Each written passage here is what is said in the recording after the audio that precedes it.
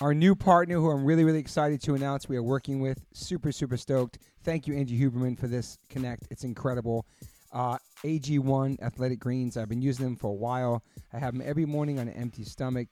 Basically, take one scoop and you put it into a cup or glass or mug of 8 ounces of cold water. And this is all your greens for the day. You're absorbing 75 high-quality vitamins, minerals, whole food source superfoods, probiotics, and adaptogens.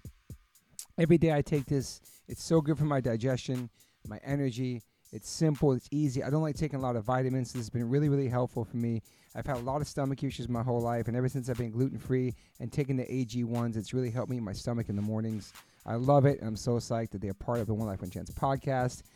I'm sure a lot of people don't like eating greens, let alone drinking your greens, but I can tell you straight up, it's got a mild tropical taste, and the taste is actually really refreshing, and I really look forward to it each morning. Don't think it's just going to be just straight bland. It tastes really, really good, and it's good for you, so remember that. This one blend of ingredients supports your gut health, your nervous system, your immune system, your energy, recovery, focus, and aging. It's incredible, just one scoop, especially for musicians who are vegans or just musicians in general who want to get those daily greens. You can get the packets. It's incredible. I just gave some to my friend Derek from Sepultura. He traveled the whole entire world this summer, and he had those every single day. He said it saved him. I bring AG1s with me when I travel. It helps me stay healthy. You know the deal. If you're on tour and you are a picky eater, but you need to have your greens, sometimes catering doesn't have greens. Sometimes you miss the catering. Sometimes you miss the backstage food. Sometimes it's too late after the show to go get food that you like. So if you just have a scoop of AG1s in your hotel room before you go to bed, or you're in the hotel room at night and you're starving and you want something healthy, boom, life changer. Right now, it's time to reclaim your health and arm your immune system with some convenient daily nutrition. That's all you need, one scoop in a cup every day. That's it. No need for a million different pills and supplements to look out for your health. This is it. I'm super psyched. And to make it easy, Athletic Greens is going to give you a free 1-year supply of immune-supporting vitamin D and 5 free travel packs with your first purchase. All you have to do is visit drinkag1.com/OLLC. That's drinkag1.com/OLLC. Take ownership over your health and pick up the ultimate daily nutritional insurance. This is incredible. I love it. It's just basic greens. For me personally, this has changed my life tremendously. I'm not a junk food vegan. I don't eat a lot of fake meats, so I'm strictly greens. And this has been a wonderful, wonderful new addition to my life. So once again, visit drinkag1.com/OLLC. That's drinkag1.com/OLLC. Get 1 free year supply of immune-supporting vitamin D and 5 free travel packs with your first purchase. That's drinkag1.com/OLLC. Yo, Liquid Death, thank you so much for hydrating all my guests, taking care of me and my family and my friends. Love your water, love your brand, love what you stand for, love what you give back to the community. If you want to learn more about Liquid Death and how it started, listen to episode 115. With the co-founder, owner, and creator of Liquid Death, Mike Cesario. Just a punk rock skateboarding kid from Delaware with a dream. It's an incredible story, incredible journey. So if you go liquiddeath.com/Toby, you get free shipping on any items you order from liquiddeath.com. And if you want to get water, Liquid Death water, go to amazon.com. But for merchandise and other things that's not water, go to liquiddeath.com/Toby and get free shipping. Thank you so much, Liquid Death. Death to plastic, murder your thirst, stay hydrated. You know H2O saves lives. Welcome to the One Life, One Chance podcast. I'm your host, Toby Morris. I got my brother from another mother, Mr. Chappelle Lacey, next to me today. Yep. Chappelle, you were here 2 days ago when we did a podcast with End It! With not the best air condition. Yeah. And so they inspired me to step up. How's it feeling here right now? Feels great. Okay, awesome. I never popped in the summer, but I know. this guy's from out of I know. I can't believe you got me out of my house. Fuck off. You just taking a nap in here. Okay. Now, in front of me, we got Jem from a gang called Speed. Thank you so much for being here. Yeah. Bro, thank you for having me. It's an honor. This is fucking awesome. International hardcore fucking, we'll get into that, but thank you. You had a hell mission getting here. Yeah, we made it. You got stuck in Hawaii. It could be better places. Could be worse places to get stuck. So thank you for making it. And then we got Ricky, my man Flatspot, Backtrack in the house. Thanks for being here, hanging out. Thank you for having me. He's not going to really talk so much. I made him get a microphone. He's just here hanging in case he has Moral support. Pop in and say something. Yeah. Well, shit, I don't know where to get started. I know that your first time playing here was Sound and Fury in America. Was that the first show in America? Mm-hmm. And now here we are back for the second time around. Back for more. Yeah. And that was such an we went to that show. That was you know my favorite part of that set? What was it? My favorite part of that set was how vulnerable you were, and you just like so appreciative of how much love the crowd was showing, and support for you guys for it being your first show there, and just how like massive it was. Because I didn't know it was your first show over. Me either. Until you said it. And then I was just like, wow. Like, it was cool to watch someone from, like, hardcore, like, open up that way. Sometimes people are just like, yeah, this is our first time here. Yeah, that's what's up. But you were like, yo, we really, like, it was, like, very, like you used very sincere words. All right, thank you. And it seemed very vulnerable and very open and not so, like, hard with it. It was just like, yeah, this is, we play hard music already, but it's like, hey, we can, absolutely. We can open up. I mean, bro, I'm from Sydney, man. We're from Australia. There's not many bands that have had the chance to do and experience what we experienced in the last year. And man, I went to my first hardcore show when I was 12. I turned 30 this year, bro. And we've been playing in bands for a long time. Speed's not the first one. You know what I mean? Yeah. And last year coming here, that was actually like our 15th show, and it was wow. Yeah, and it was like we started just before COVID. You know what I mean? Yeah. So to be asked to play Sound of Fury, we post up on my couch, every week, just watching Sound of Fury videos and like everything on 856, just worshipping this kind of stuff. So to be able to come and play last year like that, and not only just be able to play Sound of Fury, but also just like have that experience with that many people. Like, bro, I've never even seen a show with like 2,000 people, 3,000 people. That was like 5,000, 6,000 last year. Yeah. So honestly, like people, it's so surreal that people say like, it must be like a dream, but bro, I honestly never ever thought I'd never seen anything like that in my dreams. You know what I'm saying? So it was beyond really another kind of life kind of experience. Like I don't even not what I expected in my own life. You can feel it through the performance. Thank you. It was very, very powerful. Like, I mean, I was like, I was just fucking blown away. Thank you. I think that like with us as well, we've lived in our own shoes for so long, and just we're so happy with what we have with our friends back at home, and we're so happy just doing what we're doing, and we just have an opportunity like this fall into our laps. And I think that reflecting on everything that's happened in the last couple of years, it's just made us double down on the fact that like we're just normal people. We're just normal people, and that's what I want people to know, that like that's the power of this shit of hardcore. Like true. We're literally just the same people in the pit, bro. And now I'm just here on the stage at Sound of Fury, like.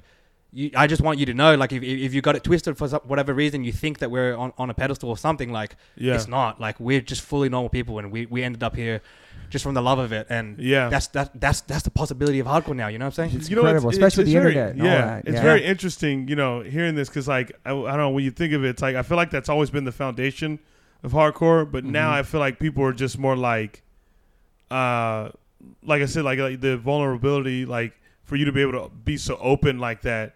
It doesn't traditionally come from hardcore. Like, we've always been like, oh, we're just regular people, but it's like, hey, we also have emotions, and we can share these things. And, to see, harder bands like do that, it's like, I think it just opens the door for more people to be like, oh, I can get down with that too. It's like, yeah, like, we can let all this out, but also it's like, hey, like, let's love each other. Let's have fun.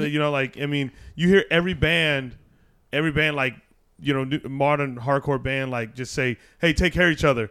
All right, let's go. You know what I mean? Like, it's like, and it's beautiful. Like, and you really do see everyone really taking care of each other. Not, we talked about that even, yesterday. Yeah, not even just like in the crowd, but like, the scene in general. You see people like, it's so united. It's like, hey, someone needs to help up. Like, we help up, not just at the shows in the pit, but like just in general. It's just like really cool to see. It's after being involved in music for so long, having different and varied experiences in other spheres as well, the one thing that's just unmatched, that is literally the foundations of it all, that it all comes back to, is the community with hardcore. And as cheesy as it sounds or whatever, bro, like literally 99.9% of people I love in my life have come from this, adjacent to hardcore in some way. Yeah. And it wasn't planned that way, but it just is. I just think other people I love, and everything I have, like, I think it this kind of reflection was also coincides with something like COVID. I'm sitting at home and just being like, fuck, like, I'm so lucky that I have this. And then to come out of COVID and to have such a boom like this, crazy, the and all these things happen, still there. Yeah. It's like, I mean, COVID was like the biggest disconnect that people have felt in their whole lives, but for some reason, like coming back out of it and with hardcore going so crazy, I think it's a testament to what it's about. You know what I mean? It brought so many people together coming out. People were so excited to go to shows again and see live music and stuff. It's funny you say that. I always say like kind of hardcore saved my life and ruined my life. But I met my wife when I was a Sick of It All roadie. I've been married 28 years. Like that's from hardcore. Like, every friendship I've had, everything I've done with life is through this music. You know what I mean? For sure. And like, I don't know. Yeah, I mean, like, I do stand up comedy. You know what I mean? Yeah, we know, like, we know Chappelle. No, but I'm just saying, like, I don't even hang out with like a lot of comedians. Yeah, like all the people I hang out with is fucking just me. I'm your dad. Yeah, exactly. Like I'm here every day. Toby don't do stand up. You know what I mean? Like, one thing you were saying a few seconds ago about emotion, it's interesting because I always never understood like the whole emo thing, the emo core thing, because bands like Madball have emotion. All music has emotion. All of it. It's not just because it's hard doesn't mean it's not talking about real things that are sensitive or like I don't know. I think there's a way to present it. You know, like it's a way to like let it out. It's like, you know, you could be hard all the time, but sometimes like you can bring that shell down and just be like, I don't know, like but these guys were smiling. I watched your documentary. That's what I'm saying. These guys were smiling on stage. It's not like kill each other. You're having fun. You're still fucking hard, but you're having fun. Like it's not so serious. Like you want people to die. Yeah, you're like people going off to your music and you're smiling. It's just like this fucking. It's such a beautiful energy. Yeah, it's beautiful. It's beautiful. Thank you. It's beautiful. Like to have that exist. It's. I mean, honestly, bro, it's just real. Like it's It's funny that we're talking about being hard and like and it's funny that you have that association with it because, you know, like when we started this band, you know, like this is a vehicle for me to like talk about, you know, to be serious, you know, in some way, in one aspect. It's the first time I've ever like done vocals or written lyrics in my life. That's crazy. And and I'm not an aggressive person, bro. I'm not like I'm not like trust me, but people come up and meet us through Speed and whatever, and they're like, "Oh, you're so hard," or like some people have said they're like scared of us or like intimidated. I'm like, bro, you have honestly, you got no fucking idea how soft I actually am. You know what I mean? Speed is like one vehicle or one little vehicle for me to channel kind of like my thoughts and that kind of aspect of, I guess, my perspective on certain things. But when it really comes down to it, as I said, everything we spoke about just before this in terms of the love for it, that's really what Speed is about. And we never ever expected ever to leave Australia. We never expected to do anything, like even a fraction of what this is. You know what I mean? Yeah. So for us, it was like, we love the music. We know the music we love. And for me, I know it sounds hard, but like for me, like it's also just sounds kind of like swaggy, and that's just what we're trying to do, just play with style. And it's really funny that people, like, I guess, perceive it as being really, really hard, because for us, we really just genuinely feel like we're just having fun. Yeah. You know what I mean? Yeah. And the topics that we talk about, sometimes they are serious, so I guess it, like, channels a certain emotion, but that's the beauty of hardcore again, bro. You put, like, freaks in a room and get them to fucking spin kick and go crazy and unleash that shit. But it can exist. You know what I mean? Like on paper, it wouldn't. You tell it to the civilian, they'd say you're fucking crazy. You're out of your mind. And I guess that's why they see like the reels and the TikToks and whatever, and they do lose their mind. Yeah, you know they what go, I mean? what the fuck? Yeah, what the fuck is this? But that's the beauty of it. You know what I mean? Like I don't think there's ever really been a hardcore band from Australia that's really like popped off in the U.S. I know back in the day, Toe to Toe, we'd go and play with them a bunch back in the day. They come to America, but it wasn't. What? This is just something like a Mind Snare. There was a bunch of bands from back then. You know what I mean? But like. It's just this new generation, the appreciation for hardcore, I think, really's blown up since the pandemic. It's just thriving everywhere. And it's like, it's hardcore everywhere. It's not, I don't see any other types of genres blowing up like this. It's not that it's like a big genre, but California, New York, everywhere. There's so many fucking bands and they're so diverse. Yeah. And it's like a real diverse community. Like we talked yesterday about 7 Seconds singing about Walk Together, Rock Together, and Not Just Boys Fun and all these messages from the 80s that people are still fighting during those songs. I feel like now people are actually listening to the lyrics and there is this community, open-mindedness, and this.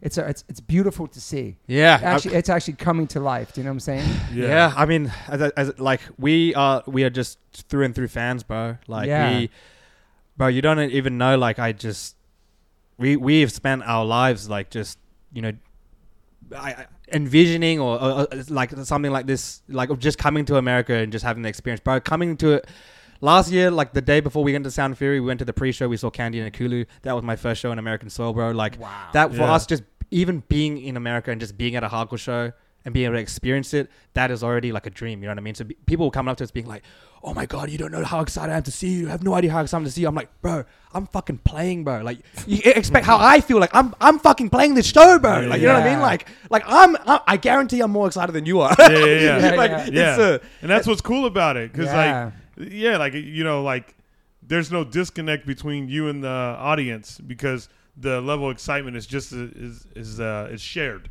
Yeah, but that's what hardcore is, though. That's what it's shared, and it shared everything. Like, after these guys play, he'll be at the merch booth or hanging out. You just go talk to you. Like, we're all approachable. That's what I love about hardcore. Everybody's equal. Yeah, doesn't matter what stage you're on. I know that, like, not everybody is inclined to, like, just meet heaps of people or whatever, and that's totally fine. But just for a lot of us in Speed as well, we just thrive of just meeting people. And like when we're playing music as well, now we've been given this vehicle where we can like meet people through hardcore. Yeah. Like, you're meeting people who are like-minded or all around the world. It's like, fuck, like, you know what I mean? Like this, it can be hard to make connections with, like, real connections with people like in other spaces. And then now we're just meeting so many people who like think the same way. And that's the best shit ever. I love fucking meeting people. You know what I mean? Like, we've made so many sick friends, especially in America, bro. Like, I feel like I even just being at Sound and Fury for a couple of hours just before, I'm like, bro, like, there's just so many people here that feel like the way I described it last year is like, it felt like I was on a movie set, but I was part of the movie. You know what I mean? I don't really like heaps into sports or like any real other interest that much. Hardcore, like this shit is like they're like celebrities to me, but you know what I mean? Not in like a weird way, but just like a respect way. Yeah. And like being in that circle and just being like, whoa, like there's so many fucking crazy people that like I've listened to these bands for so long, they're just walking around and like we're hanging out and shit. Like it's a trip, bro. And like I don't know, we have so many talented friends back home in Australia too, and so where we feel it's just like we're having this experience, like, fuck, like, I'm just trying to lap it up and just trying to shed light. If you fuck with what we're doing, like, I'm sure you'll find something in Australia that is also, up your alley too. Yeah. Let's talk a little bit like growing up in Sydney. You were born in Sydney? Mm-hmm. Like, growing up there, how was it growing up there? Do you have siblings? Like, how was your life growing up? Amazing. We're very lucky. Like, my family is from Malaysia. Me and my brother. So my younger brother, Aaron, plays bass in Speed. Yes. And we have a little sister as well. And we're first generation born in Sydney. We had a great life. Like, I feel like a big part of like who I am today is obviously from hardcore, but also, from the impression from my parents, because we're Asian, but like I have really, really, really open-minded parents, bro. They're not typically Asian parents. You know what I mean? And I think that's why, like, it's a big reason why we're here doing what we're doing, because they never shied away from us playing in bands and going to shows and like being on stage. Like, they pushed us to do that. And they pushed us also to have an open house and have friends come home. So like, I don't know, like they never knew what hardcore was, but they really clicked with the mentality of a community, because heaps of bands that toured, you know, and came through, a lot of them have stayed at my family home, and they always encourage, like, I don't care what you do outside, why don't you just come do it at home? You know what I mean? Bring them home and do it. At least to know you're safe. Exactly. So growing up, like, I feel like those values that we learned in terms of just welcoming people home and just kind of being friends and just being open with people and being transparent about things, like, that's what we channel into Speed. And all of our friends in Speed, all our friends and everyone in Speed is like really good friends with my parents too. And so growing up, we're very blessed, man. Yeah. I love when people shout out their parents. Me too. I love it. I love when people give love to their folks. I never understood that growing up, when it was like anarchy and fuck your parents. I was like, I love my mom. She raised 3 boys. It's like, I don't hate my mom. It's kind of cool to be punk rock and hate everything, but it's like, I get that. Especially being a parent, I get it. For sure, and I get that too. But like, and I understand that not everyone has the same experience. We're so lucky that we had parents that did this, because, bro, I see like so many people that look like me and Aaron, but are living a different kind of life, or maybe it didn't have a certain kind of door open for them just because they were pressured to focus on studies or do this and that.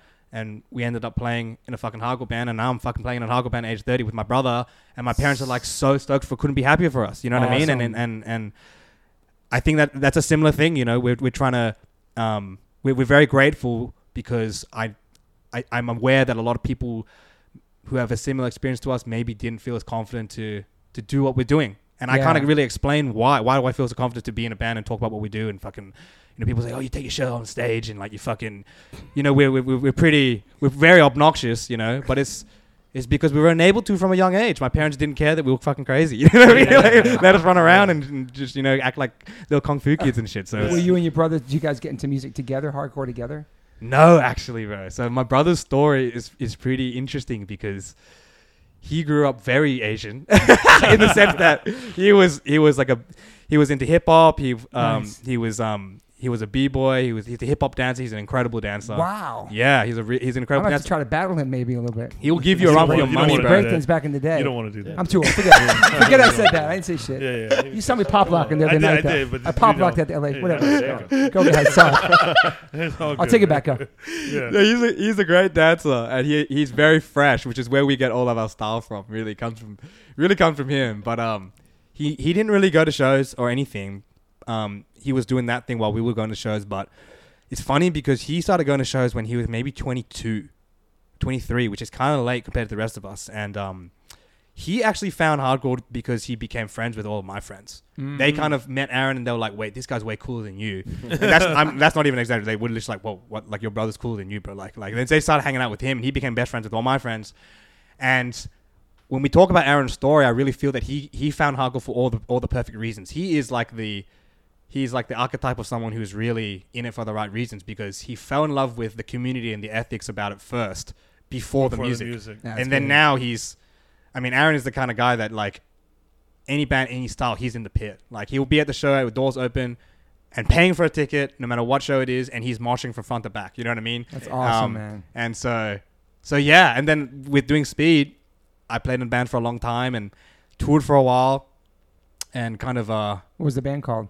I had another band called, I played in a lot of bands, but my main kind of project was a band called Endless Heights. I played guitar in it. And we were really lucky to tour. We went to Europe heaps of times, did heaps of shit in Australia, experienced a lot, but never, ever, ever, ever, ever had the opportunity to come to Australia. Come to America, sorry. Yeah. Ever. And which was fine. And, that kind of came to an end. And when that came to an end, bro, I'd been touring for so long that I was like, okay, I'm done with this music shit.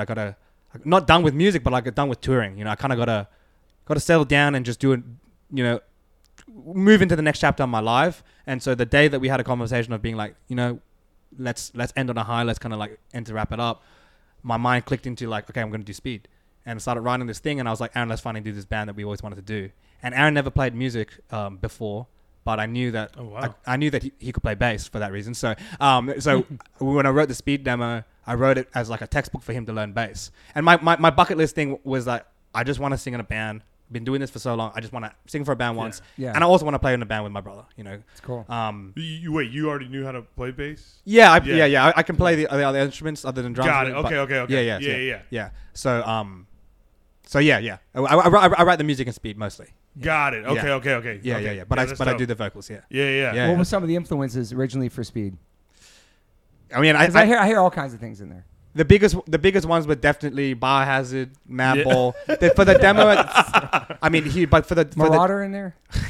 I thought it was kind of you can kind of hear it, you know what I mean. But then for the demo especially, I think the classics can kind of be heard. But Totally. if there's a few modern bands that we pull from it, it would definitely be.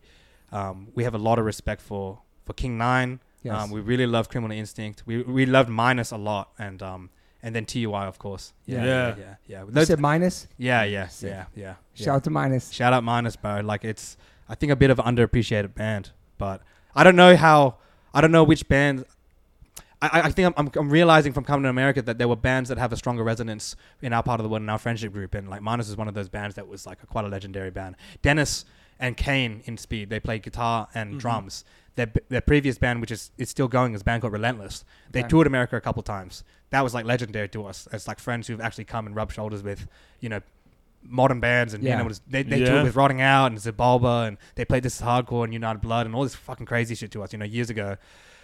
And they also toured with Minus. So like I think that they kind of exported that, imported that. Yeah. You know what I mean? You saw me. You saw what I did there. I think I know what I you're misunderstood Minus for the singer, my boy Minus from Marauder. I mean that Caught too, that. of course. Original I'm not going to singer. play myself on my pod. Yeah. That too, of course. Okay, of course. Yes. I thought that his too, of name course. dropped the singer. I was like, okay. No, Minus from Santa Barbara. Yes. But yes, shout out to yes. Minus from Santa Yeah, Barbara. Yes. Yes. So and growing up in school, were you playing with bands while you were in school too? Yeah, Wow, pretty much okay. from the beginning. Like, we just started. We were really lucky where we grew up, bro. We the school that we went to, they were very liberal with us playing acoustic guitars and going up there and just jamming all the time. So every lunchtime we were up there just playing Wow. hardcore riffs on acoustic guitars while we're eating Sick. sandwiches and shit, and just like getting fucking breadcrumbs everywhere and like, you know, all that kind of stuff. But we were very lucky to grow up, and just for some reason, like our grade, like our year group, we just had a circle of friends that just fell in love with hardcore so much. This is like Yeah. mid 2000s, you know what I Okay, mean? mid-2000s, It didn't okay. happen with the other year groups, and it wasn't a school thing. It was just our friendship group, and which many of like they're still my friends till today. You know what I mean? Which ties back to this whole thing of like gratitude for this whole thing. But yeah, we were playing in bands for a long time, and also I started learning the flute, the classical flute, when I was Wow. when I was 8 years old, and That's awesome. and it was. I talk about this as well because like that was like another part of my life I think not many people know about. But my job at home is I'm a flute teacher, like a classical flute teacher, and like went to. Still currently? I actually just quit my job. I quit teaching for the first. I've been teaching for like 14 years now, and I just quit that's before we went to amazing. Europe because Too busy now. I just couldn't commit to the Man. students like the way I, you know what I mean, like with touring so much now, and it was really unexpected, obviously, but it kind of happened really quickly, actually, man. Yeah, but like, yeah. yeah, I just quit, and then, but I have a few students that like about eight between 8 and 10 that I've still got for the rest of the year. But you know that was a weird thing as well because I just love music. I just Yeah. love music Yeah. and just playing, and I guess that really is my passion. But as I got older, I didn't realize why. Like I found it hard to fit in at university and just other spheres. I just couldn't. I don't know what it was. I just never fit in. I wasn't like. Yeah. I never really had problems because I guess I just grew up going to hardcore shows all the Yeah. time. But I just didn't like playing flute and everything. I don't know why it was this weird thing. And when I'm teaching as well, even bro, like I way more prefer to just hang out and kick it with my kids than to be in the staff room at lunch. You know what I mean? Yeah, Like yeah, way yeah. more than that. And Is it because it's so, like university's just so kind of pocket? Do you think that's like a reason where it's like the world that we're in is like very like almost like limitless? You know, where it's like university's kind of. I mean, I went to college. I mean, I didn't really get down with college either, and so it just I don't know. It just felt like I was just this is it. yeah, You know, I can only go this. I mean, know, bro, this if, area. if you look at me and then and what we do, and then imagine me playing in an orchestra around like people who are playing in orchestras who was like spending their whole lives studying a classical instrument and all that kind of thing. Like, Yeah. it's kind of a weird equation, you know what I mean? Like, so, Yeah. I didn't realize at the time, but I was like, what the fuck? Like, this felt so strange, and Yeah. it was so weird because I'd be going to university, and bro, like have you ever seen Whiplash? The movie Yeah. Whiplash. I Like haven't when seen it, but I so know it's it essentially is. what Movie. so it's essentially what like that.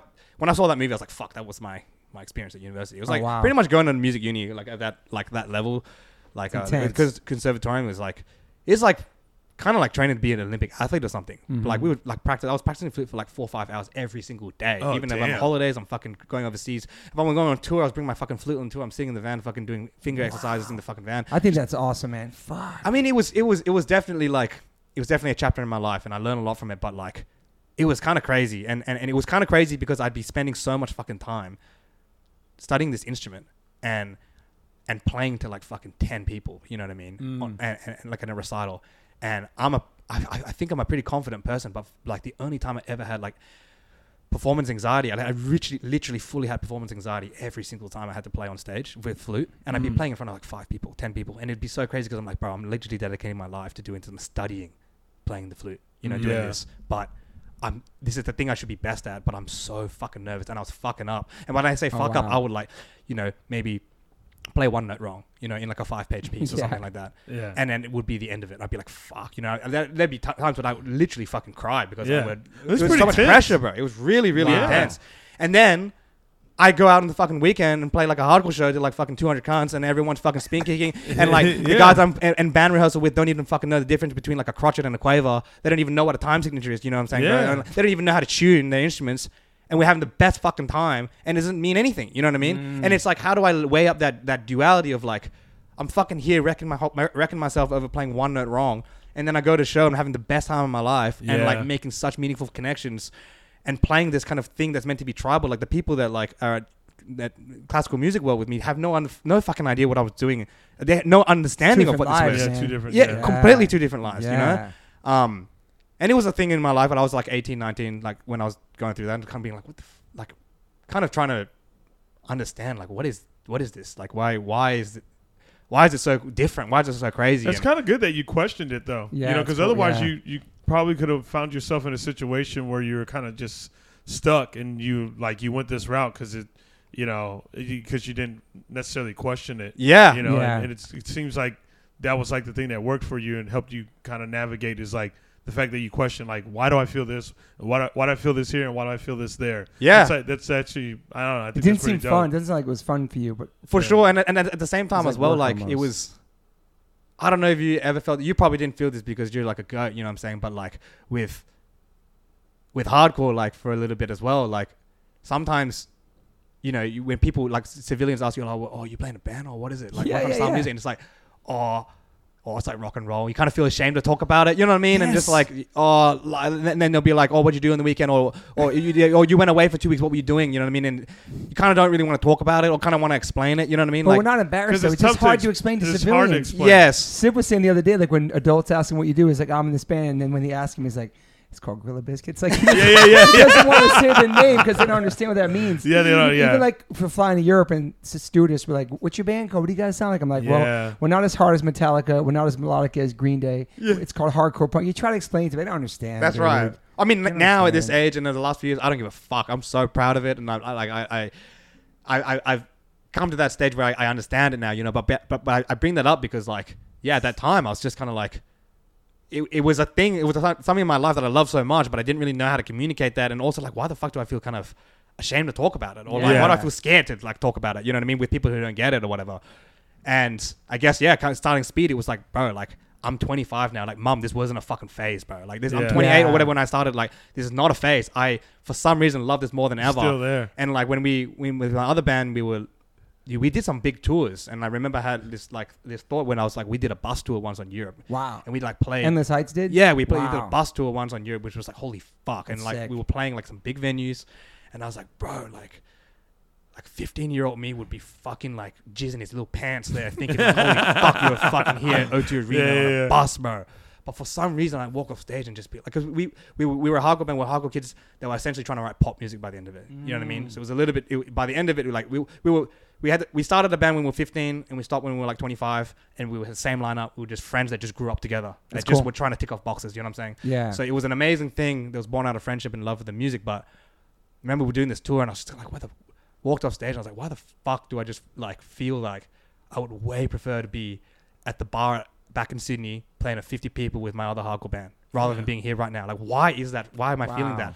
And it was because like it was just different. Like, there were like quote unquote fans at the shows, and like there seemed to be a disconnect between, in that world of music, between like, I guess, like people on stage and in the pit, and it just seemed mechanical, and like the kind of conversation that people were having behind the scenes about touring and like why they were into music was just different to how I saw it. It was just I don't know. I was like, this is just not how I'm wired. You know what I mean? Yeah. And it spelled out to me a difference in culture, and yeah.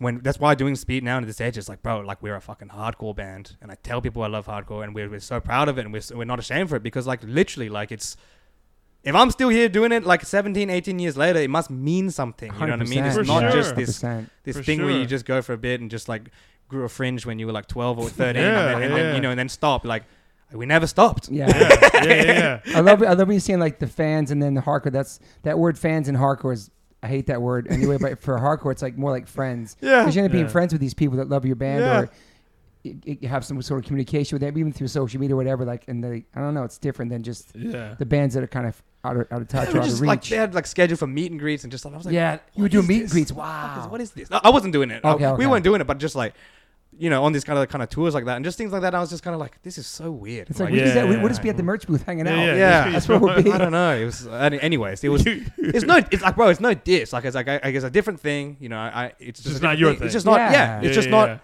You weren't connecting with it. It's just not, exactly. Yeah, that's fair. You made me think of something. I hate telling people I'm a stand-up comic. Because they always want to hear a joke. Tell me a joke. Say something funny, bro. Oh, yeah. What you got? I can't do that. Make me laugh. Yeah. I don't know. Put you on the spot. Well, maybe one day I'll find the comfortability to be able to go, I do stand-up comedy. But a lot of times I'm like, don't say it. Or people go like, sing me one of your songs. I'm like, no. Yeah. Yes, you're a singer. I think it's cool you were teaching flute, right? I think that's amazing. Yeah. It'd be so sick for us growing up. Like Freddie Mapp was like a piano teacher. or something Yeah, like yeah, that. yeah. He was doing some other like normal thing. Like he's doing some civilian shit. Then he's in the hardcore band. He's doing both. I'm Two different lives. It's Freddie does great. golf now. Yeah, he does golf. Yeah. I'd love to see that shit in real life. But that's what I mean as well when I say, bro, like you actually have no idea how soft I actually am. Like, you know, it's and that's also why it's like it's a funny experience, bro, because gang called Speed and all, like Speed is a generic name. Like when we started the band, as I said, like no many Australian bands have ever done anything like this. Like Nah, man. hardcore in Australia was not big, like not very No. big. Like we were doing this because there weren't enough bands in Sydney at that time to fill out a lineup, and we would like our friends are booking the shows with stuff kind of people that were running it, like Yeah. and we cared about it, so we got to keep the wheels turning. What better way than just to fucking start your own band, you know? Yeah. And when we started when we came up with the name, the reason why we came up with Gang Called Speed was because I was like looking through, I seen on Aaron's couch, my brother, looking through different like handles that were not taken because I didn't want to do like Speed like 420 or something, so which would have been fresh anyway. But like, anyways, Gang Called Speed was free, and I was like, oh, it's got a kind of cool ring to it. Like, yeah, cool, I guess yeah. this is like our gang, you know, like we can rock this, like whatever. Yeah. And never thinking that it was, I don't know, never ever thinking that this would be exported or be seen by the amount of people it's been seen by. You know what I'm Yeah. saying? And so people see it and they're like, oh, you're so hard and you're a gang. Or whatever. I was like, I mean, bro, like this is our interpretation of what that is. But we never ever expected that it was going to be like this. You know what I'm saying? Yeah. So Yeah, I heard you talk about a little bit too on one of those doc things, but just like the gang is like the scene, it's the community, it's all that, it's all of us. We're a gang of hardcore kids. It's like it's our community, right? In a sense, it's not just the band. yeah, and then Yeah. it's I really do feel that like what we're channeling here is just what our friends believe, and this is how our friends back at home treat each other. You know what I mean? This is how, I don't know. We learned it from our family, of open home and stuff, and like we can be hard when we need to be hard, and there's things that, you know, we will put our foot down about. Yeah. But at the end of the day, we're just down to hang out. We're just people that just love music. We just love hanging out, and we're just from Sydney. Like this is just Yeah. this is how we know it. That's really just what it comes down to, man. Yeah. And the first demo came out 2019, like right before the pandemic, huh? Mm-hmm. And had you guys played a bunch of shows leading up to that demo over there? No, we put the demo out and then we played 2 shows that year. Or 1 show that year. We played 1 show in 2019, and then before the pandemic we played like a couple more, and then we went into COVID. Wow. Yeah. Damn. And then the Flex EP came out 2020, right? Yeah. And you guys are putting videos up. Are you guys putting stuff during the pandemic where people started finding out about the band? So I told this story a couple times, but like But not on this podcast. not on this podcast. No. But so we put the demo out, and then in 2020, Ricky Singh calls me, and I'd never met Ricky before. Shout out Ricky Singh, who's sitting right next to me. He doesn't talk, Hello. but he's Hello. I'm here. I'm here. And so Backtrack is a band that has a very strong affinity with Australia. Australia can be a fickle place because we're so far away, and there's a few bands around the world who have made a strong relationship with I guess our scene, and they're the bands that have toured in there a couple times. It's not easy to come that far, you know, not. and be quote unquote successful because the scene's not that big. But Backtrack is one of those bands. So Backtrack is like legendary for us. You know what I'm saying? The whole reason why we started moshing on stage and everything was because of, was literally because of the fucking the darker half fucking release show video where Franz is on stage and he's just like throws his bucket hat and he's like skanking on stage so hard. Like we were doing that in our living room for so long, and like and so like Backtrack to us is like legendary stuff. Anyways, Ricky calls me in 2020. He's like wanting to asking about signing Speed to Flatspot, and like, you know, like fucking Flatspot put out the TUI demo. He put out the fucking Backtrack demo, put out the Minus demo, put out all his other amazing releases since then too. And it's like, holy fuck, like I'm fucking on the phone with fucking Mr. Ricky Singh, you know. And also the other thing as well, bro, was a very surreal experience because we were going through COVID in 2020. Yes. And that was like the time of peak uncertainty. And he's asking like, okay, like, can you guys tour? And I was like, I mean, bro, like I can't even walk out my fucking front door right now, like literally. But lockdown. But I would love to come to America, like that. I would love nothing more than to literally come to America, like fuck yeah, man, you know. But we had this conversation. I remember it so vividly. We were on fucking FaceTime call, and I was in my bedroom when I was I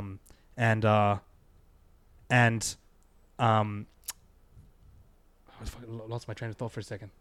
You're in the bedroom talking on the phone with Ricky. Yes. FaceTime call. And Can you come to America and play? yes, he was asking us if we can come to American play, and oh yes, that's right. And we got to the end of the call, and I was like, well, Ricky, like, you know, like, I know that we're a fucking a small band. We're from Australia. Like there was one other band that had been signed to Flatspot before, which is Iron Mine from Melbourne. Shout out Iron Mine, one of Australia's best hardcore bands ever. You should definitely listen to them. If you like hard music, check out Iron Mine. But anyways, we knew that, but this was like such a crazy, surreal kind of moment. And I was like, look, Ricky, like I know we're this small band from Sydney, but if we sign with Flatspot, I tell you right now, bro, we're gonna run it straight. We're never gonna look back. Like we're gonna fucking run it hard. We're gonna fucking do this properly. You know what I'm saying? Like I don't know what we can offer you, but like we will run this straight, and we will fucking never forget about this. And we also have a label in Australia too called Last Ride Records. We have two labels, Flatspot and Last Ride. Last Ride run by one of my best friends in the whole world, Tom Matto. Shout out. But we were gonna do this in conjunction, and that was another big thing, was that Ricky really respected it. He was like, you got your thing there, and we were never gonna leave Last Ride either, because that's our that's our people, too. So that was a huge thing where we were going to combine and kind of work together. And then after that, we put out the 2020 Flex, and then soon after that, we did the first music video, like about a year later. And then now we're here. And I just feel like since then, bro, like, I mean, there's a lot of things I don't know if you want to talk about, but like just since then, bro, we've just been on this fucking insane journey. It was like, it's been beautiful to watch us together. Man. Like, as I said, even just having a phone call with Ricky was such a surreal experience. Now I'm fucking sitting in Toby Morse's kitchen doing a fucking podcast here, with you, Chappelle, as well. I'm fucking sitting here just chatting, doing Sound and Fury for the second time. Yeah. Year in a row. Like, what the fuck? You know what I mean? Like, literally last year, February, I'm talking like 16, 17 months ago, we couldn't even, 18 months ago maybe, we were cancelling shows still because of COVID. You know what I mean? Yeah. Now I'm here for the second time. Like, so much fucking crazy shit has happened. And we just feel so fucking blessed, but also I've just learned so much from just like, I don't know, just trusting this whhole thing and just fucking doing what you guys were on a serious lockdown. Looking at it from America, Australia was locked down like legit, right? Yeah, and we were, but also like, bro, Ricky was calling me in New York, and like, bro, we were looking on our phones and Apple News, and you can see like the morgues were too full, and shit was crazy, and he's trying to fucking sign Speed, like from Sydney. Like, what are you saying, dude? I had a lot of time on my hands, man.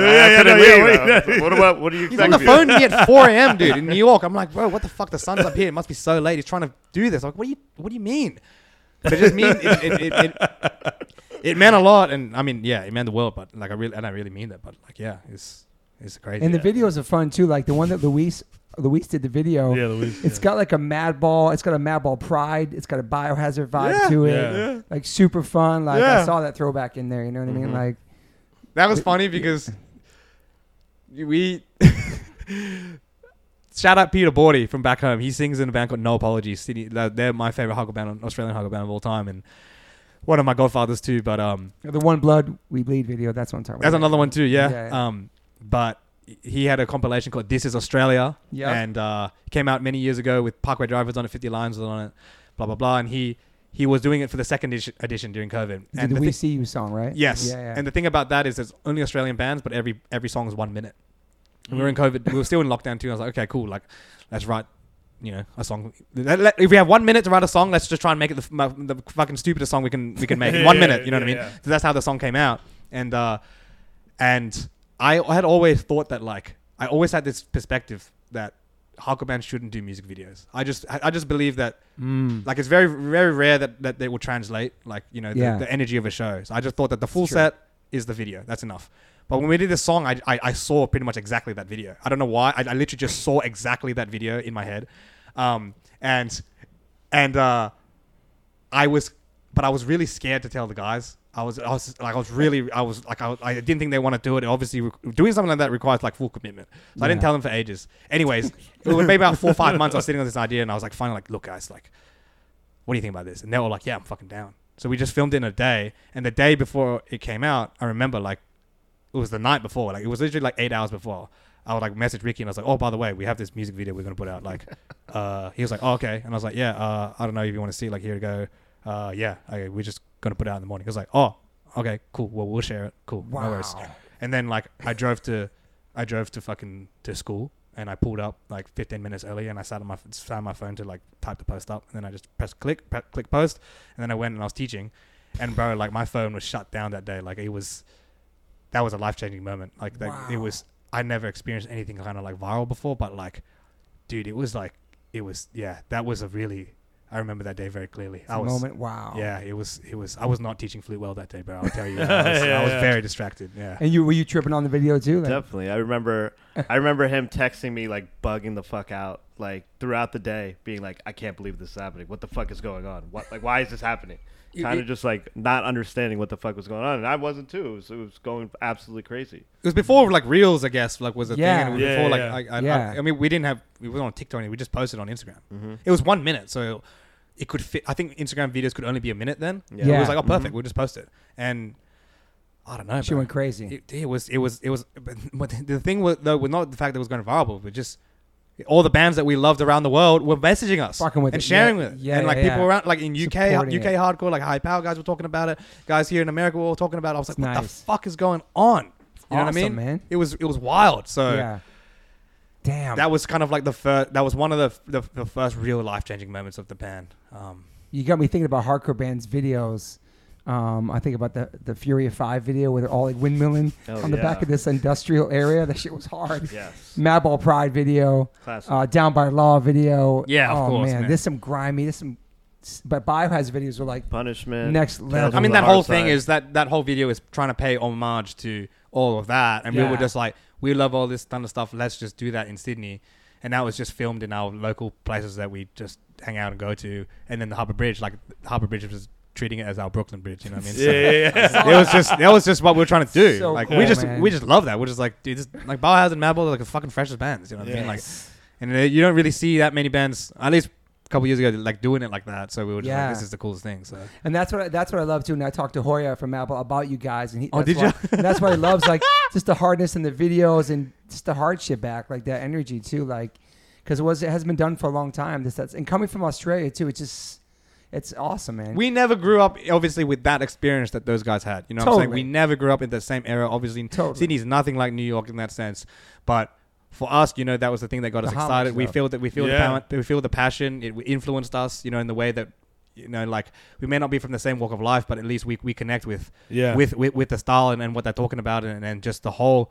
That music and everything had a big imprint on us, and it's the reason why we're doing what we're doing today. So like, that's the beauty of what we're doing here is paying homage to it. We just love it. You know, you can see it and feel it too, though. It's sincere too. Mm-hmm. How about the older bands from that scene? Are they supporting you too? Do you feel like the love from the man? Dude.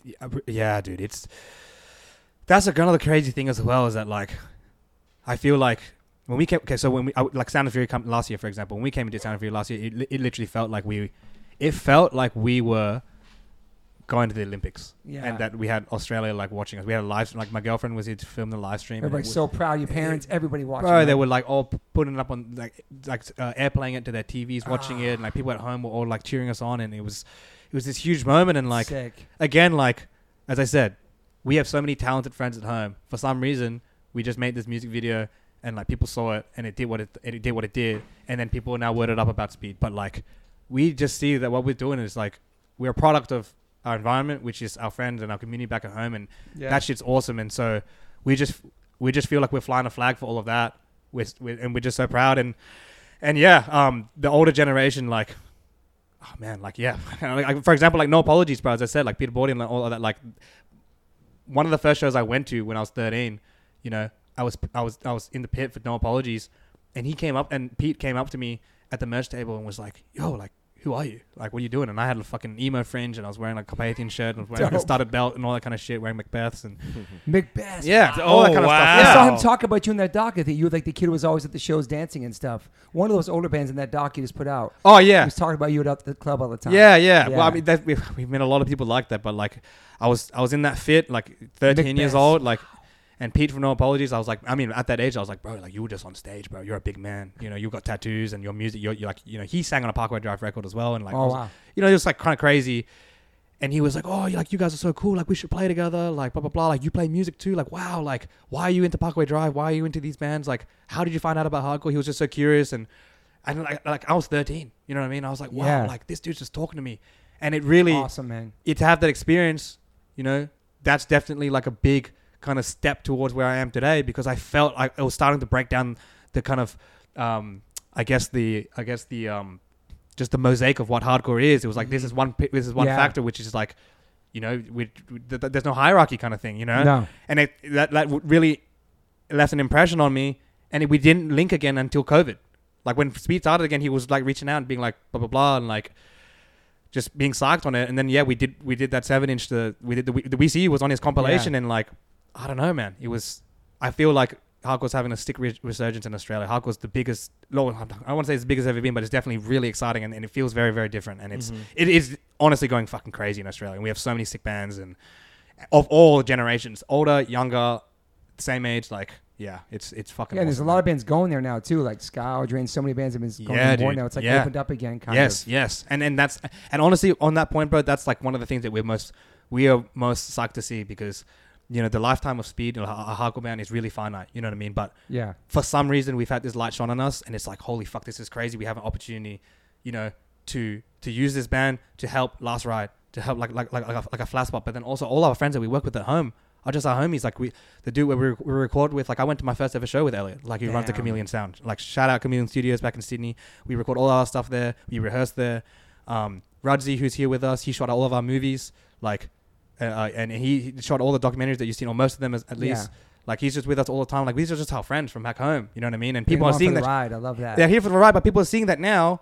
And they're like, holy fuck, like the talent is like, wow, like there's people that can do this shit in Australia. And it's like, yeah, bro, like I've always believed in this, but I guess we're just so far away that we've never had the opportunity to kind of break out. And now that it's kind of happening, bands are coming here so much, and we see like fuck, we can actually make an quote unquote industry for hardcore. Yeah, where kids that were our age when we started going to shows have a route to learn about hardcore.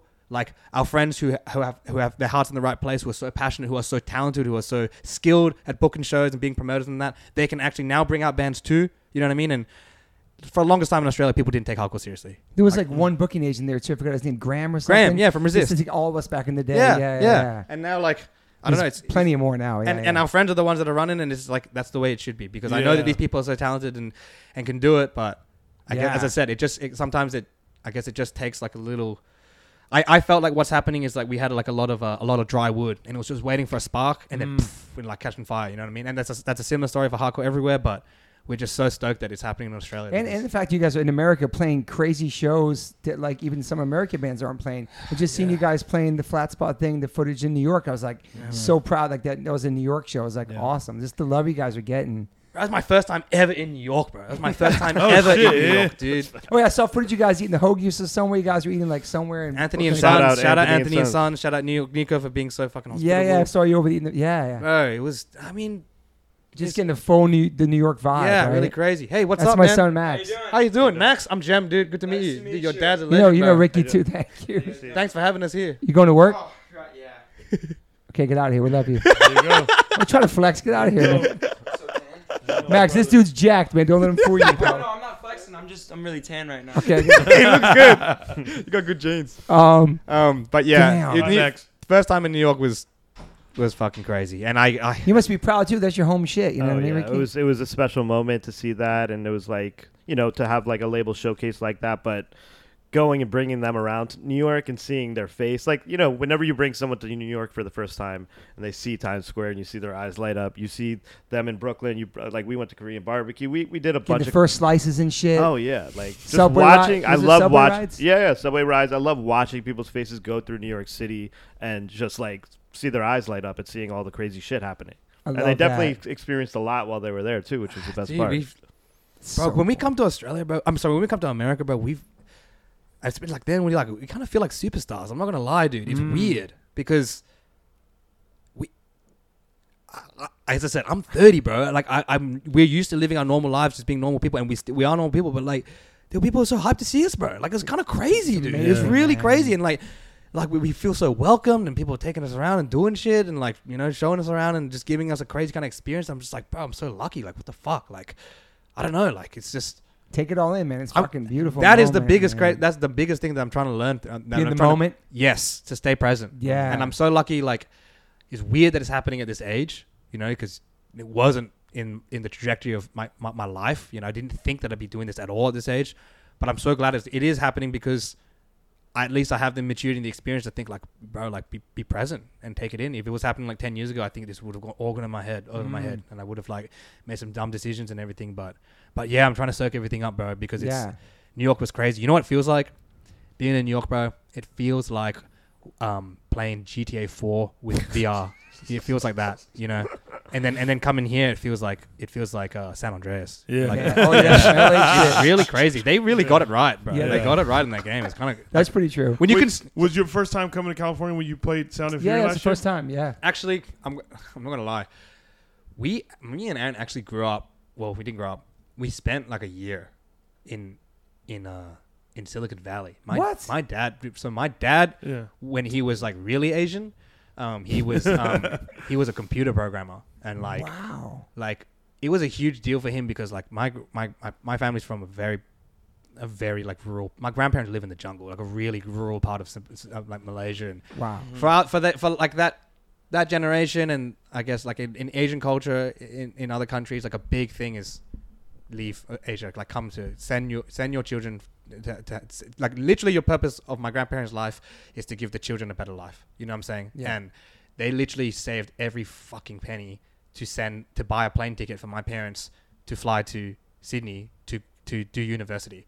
And then they had to fend for themselves, but like that, all that money went to that plane ticket, and then they just had to fuck. And so for my parents, it's like, well, we have to fucking like build the best life we can for our parents, and then look after the parents and make a better life for our kids in Australia. Yes. And so for me and Aaron, growing up in Australia, that's it also falls back into that thing where it's kind of like, you know, like I guess a lot of Asian parents are like, you go to school and like fucking, you know, like study hard and become a doctor and do all that kind of stuff, look after your family. Where our parents were like, you know, fucking find what you love and do it, you know. awesome. And Super they supportive. really, they were like, that is the life that we can give you, is to do that. And so for us now, we were doing this. It's like, fuck, man, like I'm not fucking working like computer program or doing this kind of shit, you know. I'm not doing anything like that. I'm playing music, but I got to fucking really rinse this for all it's worth, because my parents never had a life like that. Like my grandparents definitely did not. My great grandparents, like, no fucking way, bro. You know what I'm saying? Living in the war and all that kind of shit like that. Yeah. So anyways, talking about that in Silicon Valley, we actually spent a year there. Okay. So like that was a huge thing for my parents, because like, holy fuck, we're going to America. How old were you then? Like 3. Okay. Yeah. So I hadn't been back since then. Okay. Yeah. We spent 1 year there, and I remember going to like the pier, Fisherman's Wharf, like Yeah. San Fran, and like the clowns and all that kind of thing. But that was it. And then because of that, my dad loves NBA and country music. Fucking loves that. Yeah. Do you have any expectations coming back to Sound of Fury now? Since the last time was just like so epic, you don't even think about it. I mean, we're definitely aware of the fact now that like people seem to care about speed, and people are Yeah. excited about it, which Yeah. is awesome. All we're trying to do, bro, is literally we're just trying to literally do 110%. We're just trying to Sure. just put on the best show we can possibly put on, because for a long time as well, like I was kind of like, what? Why is it even happening? Because when I listened to Speed, like we did the EP, I'm like, this is just poor man's TUI. Like I love it, and I'm stoked on it, but that's just what it is. Like I didn't think it was anything crazy or anything that new or whatever, and people just seem to lap it up. And since we've been playing shows, like I don't know, I think I'm confident, and I love being on a stage, and I love connecting, and also like when we're putting on the show, I guess like I'm putting on the show that I want to see. You know what I mean? Yeah. I'm putting on like what do I want Yeah. the guy to say to me to make me move. You know what I mean? And that's what I'm trying to channel. So when we're doing this year, now we know that there's going to be, you know, a few thousand people. Last year we had no idea it was going to be like that. Yeah. I had no idea, but now we obviously know. So you know, we're just trying to have the most fun. You know, Yeah. and just go even harder every Yeah. time. Just try to level it up, bro. I love that you guys went back to the original spot where TUI took that photo. Bro, That was pretty awesome, man. that's our mecca, Me man. watching that, it's like thinking about going to the Discord steps for Minor Threat, like my Yeah. generation. Yeah. Do you know what I'm saying? That Yeah. was so cool to see. Like that was so important to you guys. Yeah, yeah. Well, again, like it kind of tripped me out that like there's kids that are getting to hardcore now who never saw TUI, because they were such a they're a contemporary band for us. Do you know what I mean? But there's a lot of people who never saw that, and started who even knew about them, you know, until recently. And so now we kind of realize like there's a legendary band, you know. Yeah. Sure. They're legendary status now, and especially for us, they've always been legendary to us. But that's just us again, just paying homage. It's the fucking cool shit ever. Yeah, like yeah. Yeah. without that demo, and like they're another band that's like really they're loved everywhere. But I mean, when they came to Australia too, bro, the last time they came, it was like 2011. Or 2012. Like those were the best hardcore shows I'd ever been to, and some of the best hardcore shows. Period. I've Dang. still never Wow. seen. And we were lucky to play some of those shows and hang out with them. And they're like fucking, they were like literal, like celebrities to us, like they're, crazy, and we man. just fucking hung out with them. Like there was like I met Franz then, I met fucking Freaky Franz, Brendan shout out, and, yeah. and all of those guys and like Justice and all that, and they were just the fucking coolest dudes. They were fucking just hanging out with all of us, like Yeah. just like nothing. And again, that was the other thing that like it just broke all those barriers. Then when we Yeah. fucking played with Turnstile early in this year in Australia, you know, I had fucking normie friends from school who were messaging me being like, "Yo, you play with Turnstile? How the fuck did you do that? This is crazy." And I'm like, "Bro, what the fuck?" Like when I was in high school, like you guys were fucking giving me so much shit for like going to hardcore shows, and now you're like tripping when I was playing with Turnstile. But also in my head, I'm like, I just know them as normal dudes. Like, Yeah, you know, normies. I love I've known normies. them for a long time. You know what I mean? Like, yeah. so They're the all those homies. kind of interactions, like, again, paved the way for us, like, kind of molded our perspective of what hardcore is. Yeah. And at this age now, it's like, fucking put respect on it. Because I'm also aware that all these people come to hearing Speed, they may never have heard those bands before. And it's like, bro, this is where it comes from. So put some respect on that because that's why we're here. Yeah. And that's just part of it. Like, yeah. Part of it, yeah. Yeah. I'm gonna go on record saying that Justice is like your generation's my Walter Schreifels. So Yeah, he does I mean, he could do hardcore, fucking GB everything. Quicksand, Angel Dust, all the stuff he writes. He's an incredible songwriter, he's a super talented kid. Do you know what I'm saying? I Absolutely. feel like Yeah. I put him in that. I Oh, can't yeah, speak I for love you, it. I but love everything he creates, man. He- I mean, super talented, man. super talented. He just seems so in tune and in touch with, like, you know, and knows what. I don't know. It seems like the guy just knows what to fucking do. He's a when great it- songwriter. when it It's just comes like, to, yeah, it's dope. yeah. extremely talented, front like man. very, very forward thinking, always pushing the envelope, always Yes. reinventing himself and Yeah. not afraid to reinvent himself. Yeah. Yes. And that's the thing as well, is that like he also and TUI especially really also kind of, I guess, challenged our perspective of what a hard band was, because they came out, and when TUI came, like it crushed everything. You know, everybody was listening to that. We at that era, that age, we called it the hard riffs era. We just called anything that was bar chords that was like their style. We just called it hard riffs. That was just like that was the genre for us. But that just crushed everything. But seeing them come out and the way they act and where they conduct themselves, and like, I mean, they're fucking hard as fuck and like very thuggy and like real fucking hard people. But you know, he was on stage at Break the Ice. Break the Ice was like our festival then that we ran in 2011 when they played. It's the last time they came. He got up and he was wearing a fucking crop top and shit. And like, you know what I mean? And just doing shit like that, and like With Timberlands, probably. Yeah. I remember the exact fit. He was actually wearing black MX 90s, black shorts. He was wearing the red Outcast crop top and a relentless snapback. And I remember it because we watched it all the fucking time, bro. And it was, again, bro, that's legendary to us. And they did an instrument swap, and Franz was playing drums, and Brendan had a fucking bleached hair and was wearing leopard print basketball shorts, no tattoos, and he fucking got up and did that part. There's so much hate, and he before the part, he fucking did a somersault on stage and then clapped.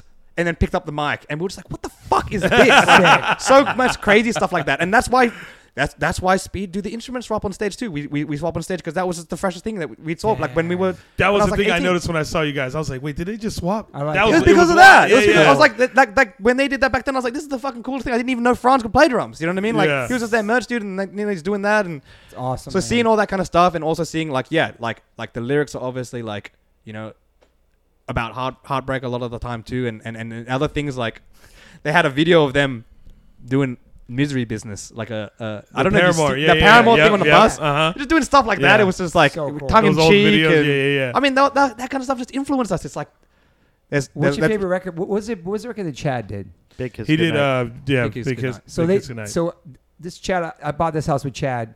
So he produced that record, and they all lived downstairs for the whole entire month. in here. Yeah, they were writing Downstairs. the wow. record down there. We're writing that record underneath you. Which Crazy. Is fucking crazy. And that's the record. Yeah, that's right. Yeah. I think that's one of my favorite hardcore records ever. Oh, it's one of Really? my top Cool. favorites, Yeah, for it's, sure. It's unbelievable, front to back. There's no Mhm. filler whatsoever. It's perfect. I can strongly say that too. Yeah. For sure. It's sick. Love that I just record. love like all the bands, like the whole Baltimore, the whole area, how they like all in different bands together. Kind of like GB, Youth of Today, Judge, how they all switch members. They all grew Yeah. up together. I'll jump on drums, I'll jump on bass, but they're all like homies. I love that whole Baltimore, DC, Maryland thing Yeah. with all those bands, dude. Mm-hmm. Even like Diamond Life, like all those Yeah. other bands that did together. Angel Yeah. Dust, it's cool. Those man. guys, like we say that like their whole crew of friends, like Turnstile, TUI, or the Angel Dust guys, like all that crew, they're like it's like our generation of like the Cro-Mags and Madball and like all that. That's what we see. That they're I like love the that. fucking big brain That's dope. dudes. I That are love like, that. you know what I'm saying? for modern hardcore. That's how we see it at least. But you do like the old shit too, right? New York shit, all that stuff. Of right? course. Yeah, But I yeah. just mean in terms of our era. No, like totally, Right now, yeah. That's how we kind of revere it. Yeah. No, I'm- I love that. I'm curious what you like outside of hardcore. Yeah. I listen to a lot, bro. I listen to Yeah. a lot, and I mean, like, I think speeders are kind of like a product of that. We're music fans, you know. Yeah. Yeah. But there's nothing like hardcore, but like we listen to like a lot of hip hop. I love R&B. Yeah, I there you go. What you got? What kind of R&B? We do listen to it all the time and sing it in the car. there's You like old shit? I like old shit, but I also, of course, but like I mean, yeah, like going karaoke all the time is like a big Asian thing, like green tea Hennessy, like singing Alia and all that kind of stuff. You know? Yeah. But Yeah, nice. but there's actually someone I want to shout out from LA. His name's Yeek. I don't know if you've ever heard of Okay. him, but he's an R&B artist from here, and like he's someone that I met last year. Actually, just from a different world, but he's fucking awesome. He makes like great music. Oh, wow. But he's from here, and we kind of like go to raves sometimes at home too. And Raves, like, nice. Yeah, sometimes because in Sydney, like we had this thing called lockout laws, which was like they pretty much shut and closed all bars for like 10 years, pretty much. So we didn't really have going to many clubs, and it was hard to find places not like here where you could like listen to good music and just hang out. You know what I mean? Yeah. Yeah. So we just have to go to our own kind of like raves and stuff like that, but where they play like cool music, we can do your own thing. So we do stuff like that too, and I also just like listen to indie music. I love pop music too, bro. Like, just, Yeah. Damn. So what is something that the people that are fans of Speed would bug out that you listen to? Something Well, so bug out. random, Something's fuck. like Celine Dion or some shit. I'm just kidding. I mean, Celine Dion's cool, but Yeah. like, I don't know. I mean, I feel like the flute thing maybe is like already. I love that. That's my favorite That's takeaway right probably now a- for this podcast. dude. Yeah, I guess like, yeah. I mean, my favorite piece is the Edgar Cello Concerto. Okay. Yeah, Edgar Cello Concerto. Check it out. It's Okay. magical, romantic. Yeah, era. Yeah, it's Nice. yeah. Damn. and what about hip hop? You like? The other, like Josh and Dennis have like very encyclopedic about this. I'm kind of a guy that like I love a lot of things, but in terms of recalling names, like I know Yeah. I'll definitely miss stuff, you know, when I'm talking about it here. But yeah, I mean, just Everything. Yeah, I mean, my one of my favorite records of all time is by Bryson Tiller. Like, Oh, okay, yeah. that's Wow, like okay. that kind of. Yeah. I love. Yeah, that kind because of, this is like R&B's, like a little bit of hip hop with it. yeah. I just like that kind of like dark Yeah. bass kind of. He's from Canada too, right? I don't know. Yeah. I'm not sure. I'm not sure, but like Yeah, I love he's shit. from I love Canada. shit like that. That's Yeah. cool. Yeah. You said Leah too, right? Yeah. Something- Aaliyah. you Aaliyah. said? Alia, yeah, bro, yeah, for sure. Is Frank Ocean R&B or is he hip hop? Frank Ocean's R&B. It's hard for me to kind of sometimes like also Yeah. like categorize some of this stuff. Yeah. Because nowadays things like are Yeah. so genre hopping. You know what I mean? I love that across the too, world. though. I love Yeah. that. Yeah. Yeah. I love that about hardcore too. I love that you can have different influences, not be afraid to show them, Mm-hmm. like a lot of bands are doing, Yeah. or talk about them. Yeah. Well, I think as well because in Australia, you know, hardcore for quite a few years, probably from like 2014 to maybe 2019, 2018 was not really popping. You know, there weren't many hardcore shows, and that age, bro. I'm like, What was we're the now- reason for that? You think? A lot of the big bands broke up. Like, so heaps of the big bands that we got into when we were in the mid 2000s all started to break up, and then like hardcore in Australia had a huge boom because of Parkway Drive. Yeah. That was our Yeah. Okay. our elite tier band. You know that, and Okay. that was the biggest. That's the biggest heavy music export. One of the biggest cultural exports Australia's ever had for music. Wow. Period. Like, Okay. I saw them play Warped Tour in like 2006 on a tiny stage. Yeah. And I was Dang. like, oh, this band's about to fucking go off. It's always those Yeah, bands on the side I- stages. Like, I don't know. As soon as they walked out, there was just something that I just felt. And I was like, I'm staying for this whole set. I got to watch this band. And I never heard of them. But I just, you know, Fucking blew you get up, the Warped dude. Tour, like fucking whatever sheet. They got all the set times and everything. And then, was there with the buddy. And we just could not take our eyes off of them. It was like insane. it's undeniable, I think, and like I know that now they're 07, one of those two. I know they're not kind of a different thing now, but Yeah.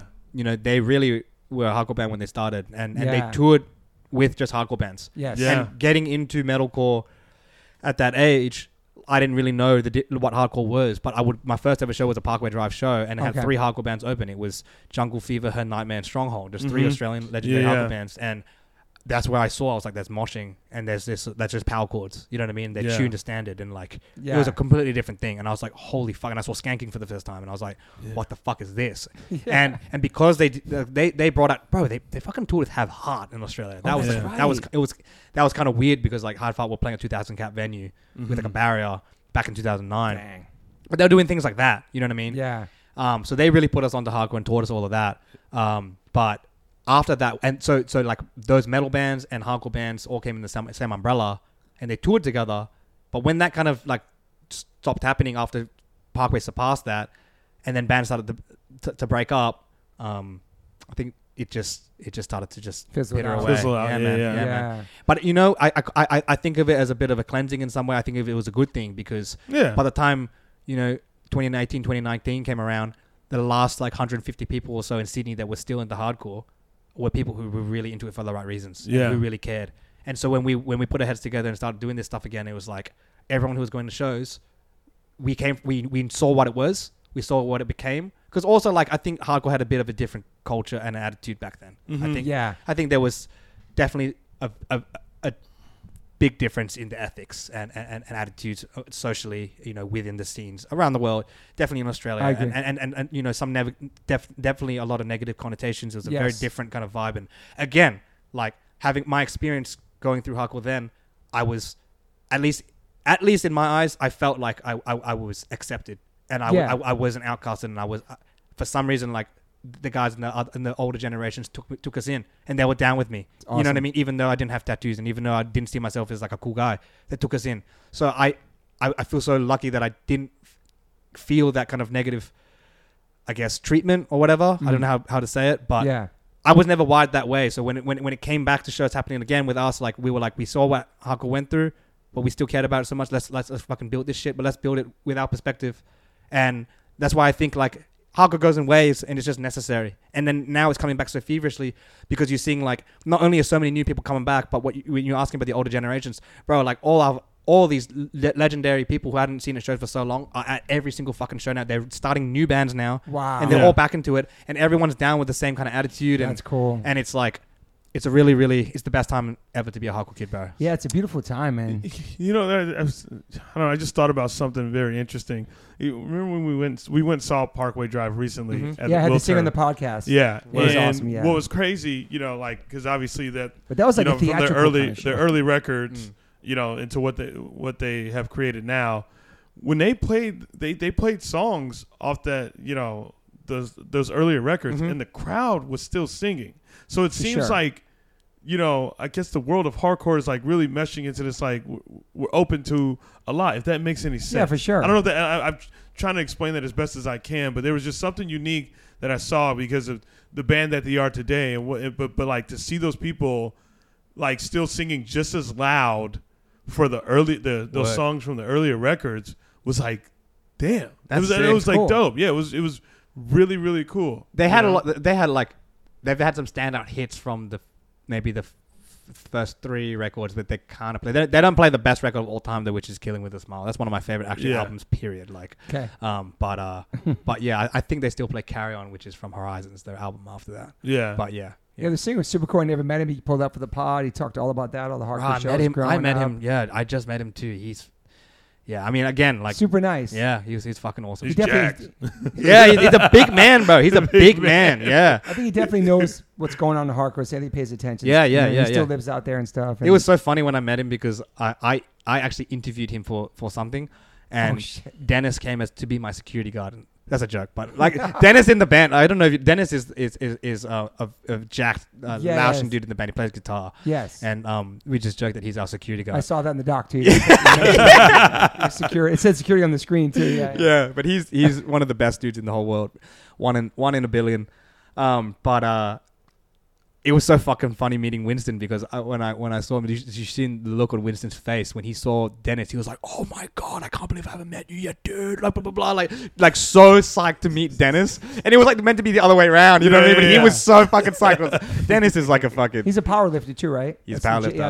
He's a man of many talents, actually. Yeah. Fuck. Yeah. And so then again, called Speak comes out. That's 2022, and that was on that last year. Right? Yes. And so how was that? How was that response? it's very difficult to kind of articulate because the experience that we're having right now as a band is so profound. I want everyone. Our reaction to it is like, I just want to share it with everyone. I want to be like, dude, like this is happening. Like I want you to be on this journey with us because like this is too much for one person kind of thing. You know what I mean? And so the only way that I can kind of like, I feel I can articulate it is that it's been life changing. There's been like multiple life changing moments, and that music, bro, like that EP, Gang Called Speed, is 6 songs. It's the first EP we put out. Like this, the first proper record we put out. Like that was recorded in 2020, and the biggest show that we'd played at that point was like maybe 250 people or 200 people. Wow. I was writing, and that's the biggest show that we'd had really in Australia for a while. It was like 200, 300 people, you know what I mean? Not like, I think the biggest show before that was the Backtrack tour that happened in 2019 actually. And that was maybe 400 people, right? So anyways. All right, Backtrack. Like, Thank you. which that was, that's like a big show. Like, yeah, that's sick. That's a big show for then. But like I was writing the EP, we were just imagining it for a 200 cap room. Yeah. And that's what I mean when we come and fucking play Sound and Fury like 2 weeks after we release the EP or whatever, and there's 6,000 people there. Like, what the fuck is that? Insane, like, why the fuck are there 6,000 people here? Do you know what I mean? Like, I didn't even know 6,000 people even listen to hardcore in Los Angeles. Like, I know it's a big place, but like, do you know what I mean though? It's really crazy. And then like we did Outbreak Fest last month. And that was also the same kind of thing. 6,000 people, like the kind of thing where you can't even see the end of the audience. It's like a never-ending sea of just heads, bro, like ants. Yeah. You know what I mean? Like, you can't even compute that many people in one place. Like, your brain doesn't know how to register it. So, that's what I mean, man. Like, and that came out a year ago. And now headlining Australia, what's it like? Is it insane? Yeah. we fucking, the last tour that we did, so, like, it was a couple months ago now. It feels like a year ago because so much shit's just been happening. I feel like every fucking day something crazy happens, bro. But, like, 2 months ago, we did this tour, the Real Bay Sydney shit tour. We were able to bring out Tsunami and Scowl to Australia. So cool. And again, like, bro, like we grew up going to shows where, like, you know, we go to package tours and you'd see like Carpathian tour with like Cumber Kid and like Verse and like bands like that back in the day, just shit like that, you know. And now we're in this position where like, holy fuck, we can bring out cool bands. Put it together yourself. We can put together shows the way we want, and there's going to be people that are going to come. And the show that we played in Sydney was like 1,200 people. Wow. 1,200 people in Sydney sold out in like. It literally sold in like a day. You know what I mean? Like, that's fucking insane for hardcore. You know what I mean? In Australia, where like when Speed started, as I said, we didn't have enough fucking bands to fucking fill out a lineup. And now, like less than 2 years out of COVID, we're doing stuff like that. It's crazy. And when I say we, I'm talking about Australia. Like Australian hardcore is doing things like this. Is like, how do you kind of like speak on that? How do you kind of like? Oh yeah, we did. No, it's not like we did it. It's just there's no logic behind it. The only way that you can kind of reason it is that like that's the fucking power of what this shit is. Like it's special. Like it's hardcore doesn't make sense. Like it's a fucking weird thing. It's the weirdest thing in the world. Very niche. Moshing is the most fucking dumbest thing in the whole fucking world. Hardcore is the dumbest thing ever. It's the dumbest thing ever. I know, every time I see you, like I'm just like. Yeah, we do this. Like, we're just moshing. It's the dumbest fucking thing ever. I'm like, what the fuck? And you know what's so funny? So cool, though. It's the fucking coolest thing ever. The coolest. It's so fun. And the only reason why we talk about it so much is because when we went to COVID, everyone has to do podcasts, so we're all talking about these kind of things. You know, we even started our own podcast during COVID because we just wanted to keep that fucking rapport and the connection going. And so we're verbalizing mosh. Like you remember, like you don't actually talk about the stuff like that out loud. No one ever talks about the rules of etiquette or anything like that. No. You just go and do it. But anyways, in this age now, it's become a bit more normalized. But like, you know, it's the dumbest thing in the world, but it's so fucking funny because it's the hardcore and moshing is the coolest fucking thing in the world. Everyone wants to get into hardcore now. They think it's so fucking cool, and it is. But also, they fucking think moshing is the sickest thing, and it is. But I want to say that tributes to you and those clips going viral during Sound and Fury last time, and all these different videos popping up during social media. During the pandemic lockdown, we were so separate, but social media really brought people together. Yeah. And seeing all these clips, man, it's crazy. There's so many clips that pop up of different shows, different mosh pits. So many. But that one particular, that shit went crazy. Like he said before, like Snoop and Rappaport hit me up and said, "What is this shit? This is the shit you go to?" I'm like, there were so many people of like high celebrity status that I like follow on IG that were like sharing bugging on it. We met fucking Shaq from that video. we met Shaquille O'Neal. I fucking met Post Malone. We met like all these other Oh, yeah, the crazy picture of experiences. Post Malone. Yeah, like I just saw like that, I don't yeah. like. That's crazy. Because Shaq- Adam's a hardcore kid. Adam, the photographer. Yeah, through Adam. Shout out Adam DeGrasse, bro. Yeah, Like, DeGrasse, yeah, he's yeah. awesome. I gotta hear about Shaq. Yeah, that picture you and fucking Post Malone was hard. It didn't even look real to me. It looked like it was like superimposed in there, but I knew it was real. just- But tell me about Shaq, bro.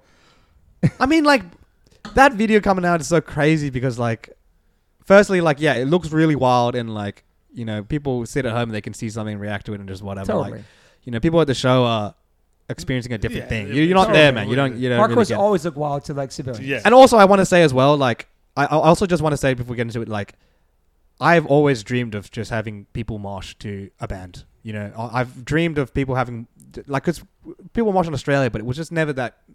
I've never experienced any kind of crazy moshing. Only Yeah. a few times in some other bands, but to come to America and to have people go so fucking wild without us. I've never ever said like beat the shit out of the person next to you or like fucking kill someone. Or No, anything. I I've never never hear you say that. ever said anything like that. I just say let's just go crazy. Let's just have fun and fucking go Yeah. crazy. You know what I mean?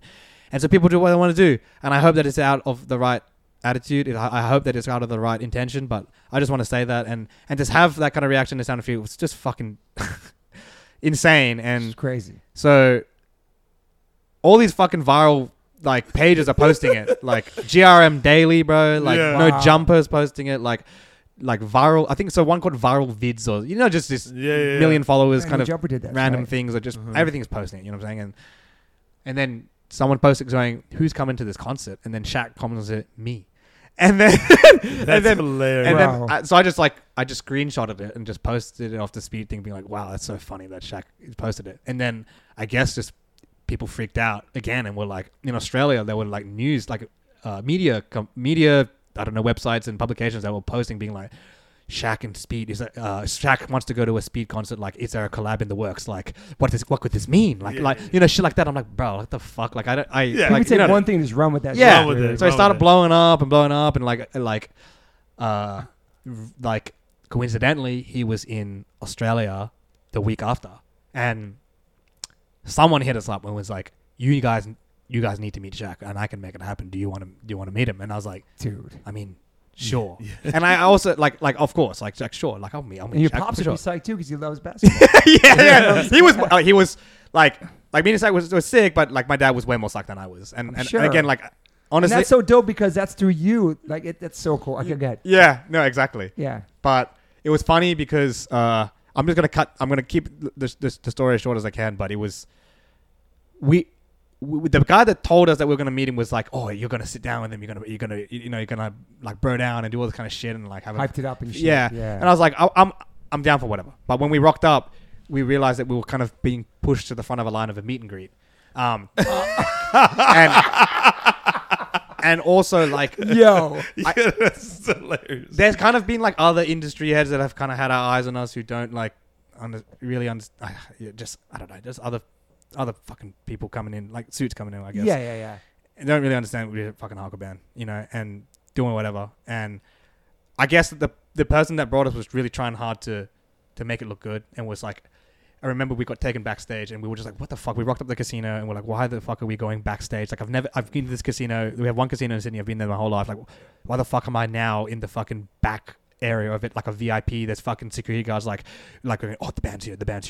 Yeah, send out the elevator. All right, we'll meet you here. Like, the band's here. And we're like, we're the band. Like, what the fuck is this kind of thing? Yeah. And we're like kind of walking through backstage, and then we get stopped, and we call him the final boss because he was like the last security guard. And he was like, he goes to the guy like, I told you, no more. You can't bring any more people here. And the guy's like, please, they know Shaq. Please, one more. They know Shaq. And we were there like seeing this intense conversation. We're like, what the fuck? Like, we don't fucking know Shaq, bro. It's like, he's friends with him. Like, blah, blah, blah. I was like, bro, like, what the fuck is this? Like, what are we doing? So like, awkward, man. yeah. Damn. Anyways, we literally just got, we didn't get to go through that entrance. We just got shoved in. We were the last people. Also, Shaq, I think Shaq didn't want to. Jack wasn't psyched on the meet and greets, bro. He had cancelled them the night before in Melbourne.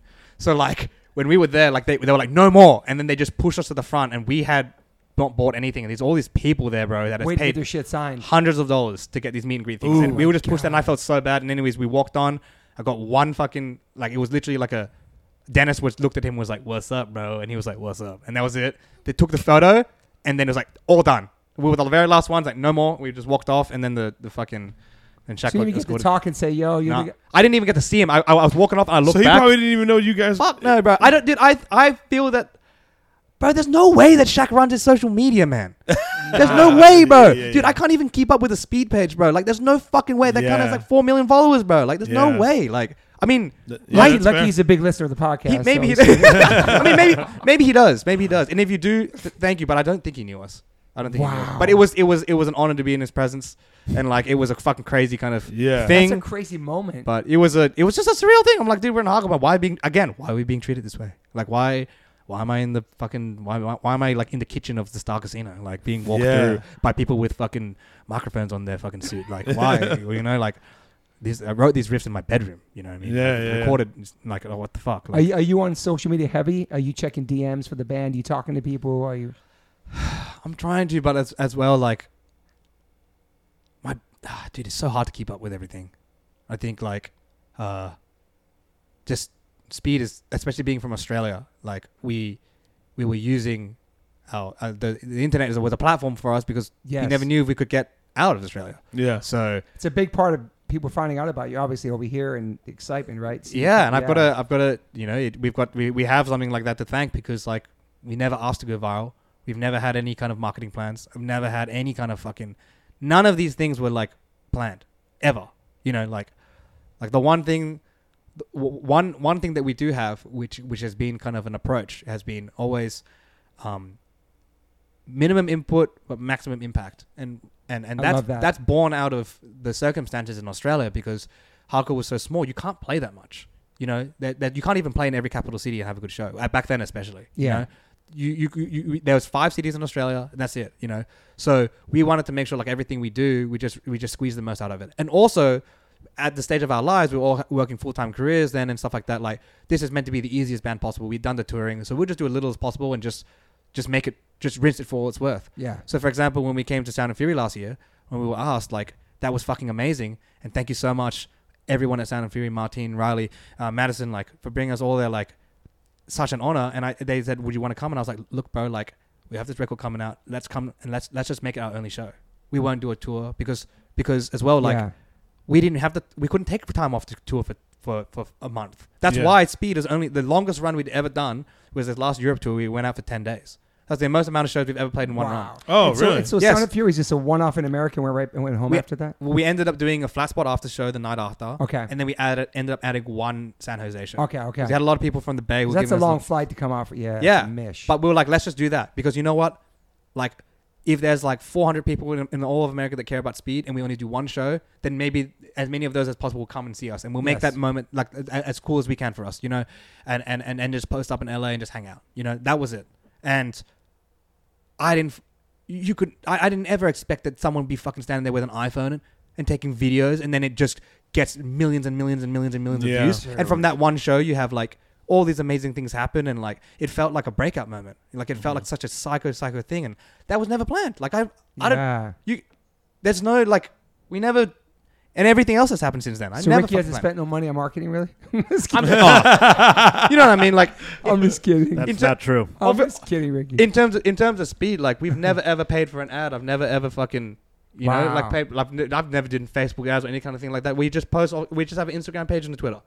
It's like, incredible, man. That's all we've used. Like it's just like it's the most DIY. It's incredible, man. Yeah. Well, awesome. But again, as I said, like, I think that it just must be a testament to this. And it's funny because, like, we were talking about this on the way here, and I saw someone posted our American Flyer on Reddit, and there was a comment on it that was like, how did this band come out so much? Like how does this band have like this is so expensive for an Australian band. I've never seen this band. Like, people think that we tour so much as well. And that's the other thing. People think that we tour so much when we really don't. Because we've never done... The first full Australian tour we ever did, when we didn't even go to Perth, was 2 months ago. And that was 8 shows. And then after that, we did Europe. And it was 10 shows. Like, that's the most amount of shows we've ever done. It's kind of sick. It's amazing, you know? But... We've never toured that much, and then there was someone asked that question, and they were like, oh yeah, like they're industry props, and like they have like label backing, and they're being built to like be like this, and they have all this funding and stuff like that from like their labels and stuff like that, and I appreciate that too, because like what is happening is completely surreal. Like, I don't expect you to realize what's happening, because I don't even like I feel like I feel like me and Ricky and us, like, and like our team, like we understand how to navigate it more than anyone because we're living it. And it's such an unprecedented time for hardcore and our band and the other bands that we are coming up with right now. But it's uncharted territory right now. And we only know this, but even then we still don't know. Like everything we're doing, we're kind of rolling the dice. We're like, oh, this would be cool. Yeah. Like I have a fucking group chat, which is me, Josh, who plays guitar in Speed, and Matto, who owns Last Ride Records. And we started it the day that Speed came as an idea. And we called that group chat Geniuses. It was meant to be a fucking joke. You know what I'm saying? Yeah. And we talk every day and we're like, oh, okay, let's do this. Like we'll plan it this way. Because the goal was like, let's try and make people psyched on hardcore again too, because we love it. Like make people care about hardcore in Australia. It, man. Yeah, Really thank you. Fucking doing it, man. But that was called Geniuses, and we, as I said, it was a joke, and we never thought that this kind of shit would happen. But it's just weird. It's fucking crazy. It's man. it wasn't fucking built this way. Like fast, like as I said, when you came out, like I don't even know if you fucking took that video seriously, like because you were just like, cool, all right, video's coming out, sweet. Like I guess I'll just share. I like the video, but I don't think any of us were prepared to like. For what was about to happen, in the sense of like how much traction it got on its own, like completely organically. Dude, that's the best part. It was organic. It wasn't forced. It's just real shit. Yeah. Also, props to you, Ricky, and your partner. What's your partner's name? Che. I haven't met him yet. I heard he's awesome. But coming from hardcore, coming from Backtrack, and your love and passion for this, and I love that you're putting like on these like showcases. Nobody does that shit anymore. That's some '90s shit. Mm-hmm. Like I did a Blackout one at CB's like early '90s, but like no Epitaph, like Victory, like these. The pride and like the community, and you got all the bands like as a family. It's fucking awesome, dude. Thank you, man. Because you're a hardcore kid for life. That's exactly. You may be an adult right now, like running a label. You're still a big hardcore kid. That's exactly what it is. And like I think about, I feel like a lot of what Jem has talked about today, and just knowing his story is like it reminds me of kind of my story too, and reminds me a lot of the things that I went through. And but one thing that I got from this, especially with Jem, is that he put this like incredible confidence in me too, and he helped me be like, me and Jem both quit our jobs pretty recently. We both left our jobs pretty recently because we fucking really believe in each other. Were you A&R Roadrunner? Yeah. Okay. But then I was working with another company too, and so now we're just like, fuck it, we're like in this ride together, and that's such a cool feeling. That's, together. Yeah. We talk every day, bro. We literally talk every fucking day. This motherfucker doesn't sleep. Yeah. And like I believe it. We talk all day, and we're just like, let's do this, and just kind of just coming up with ideas and just like working together, and it's happened so ferociously in such a short space of time, and it's just like that is the most gratifying thing about this, because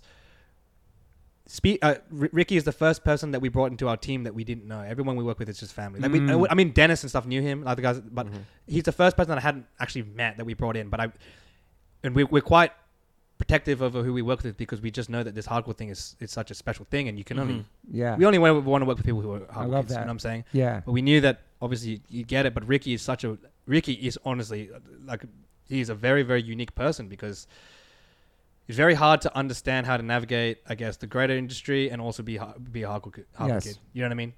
Those two things don't normally go together. They don't. So it's like being very intelligent and being very skilled and experienced, and having a lot of foresight, but then also having the ethics in the right place, like is a very, very, is unique, and it's not, and I really think that it's a huge reason why we're here today, but why Speed's here today, but also, it's the most gratifying thing about this entire experience is that every single decision that we've always made, every single thing that we've always thought about is, what does it mean for Australian hardcore? What does it mean for our family? What does it mean for our friends? What does it mean for our network? If we take this opportunity, what does that mean for all the people that we're involved with? What is it going to do? And if it ticks that box, word. You know what I mean? Yeah. And we've always gone with that one mission. From day one, we had a fucking mission, and it's, again, you can't fucking make sense of what's happened, Yeah. But that's the only way that I make sense of it, is that we just put our heart in the right place. And I even if a fraction of what's happened so far was the result, then I would have been so satisfied. This is all just like and people see that and they feel that. They know real shit. Do you know what I mean? I hope so. For sure. Yeah. Also, it's a beautiful thing, like your friendship. Like, not many bands are like friends with the label and hanging out with them, being boys, and I think that's what separates hardcore from like other types of genres of music. That connection and that family and that community and honesty and having a conversation like that, because you have to go through other people at the label to get like one message to somebody. This is back in the Mhm. day. They can't just go directly to you. Yeah. Like I luckily could text Brett Gurewitz back in the day because he's different Epitaph. Yeah. He's like from Bad Religion, so he kind of gets it too. But just like the level and the connection here, like the labels aren't really supposed to be hanging out with the bands, but it's different because you come from hardcore. Like you Yeah. know, I it's your think life. You have I a think- fucking Madball tattoo on your arm, dude. I think a lot of it also is the fact that I played music for so long, Yeah. and just like how you said, Brett Gurewitz, like he Exactly. played music for so long. Exactly. So we look at it from a different mindset than your typical industry like record label guy that went to like the Bandier program at Syracuse and now, or he's the cousin of an executive and he gets Yeah. a job. Yeah. Like Yeah. that's not how I see that, at all. So I think that's important, especially if you're working with someone to like try to like relate on the type of experience that a musician has to go through. Yeah. If you're the label. Also, speaking of Brett Gurewitz, I love how he fucks with Flat Spot. He knows about you. Like, Brett's awesome. rent you guys together. Like, Yeah. he sees what's going on. He's paying attention to it. Like, Brett's really cool. because you're on the radar. You know what I mean? It's he's like, somebody that like I look up to for Yeah. sure. You know what I mean? Like what he built, and he was set Hold It Down, y'all. Like there's so many cool records that I came know. out on Epitaph, and that's what got me into punk, which got me into hardcore was like the Punkorama stuff. Punkorama was yeah. big. Mhm. Yeah. Those mixed samplers and stuff, Yeah. right? Yeah, but that was influential for like what the Extermination and stuff that we did. But it's just hardcore lifer shit, man. Yeah. That's all that this is, and I believe in speed more than anybody. I think because it's the truth.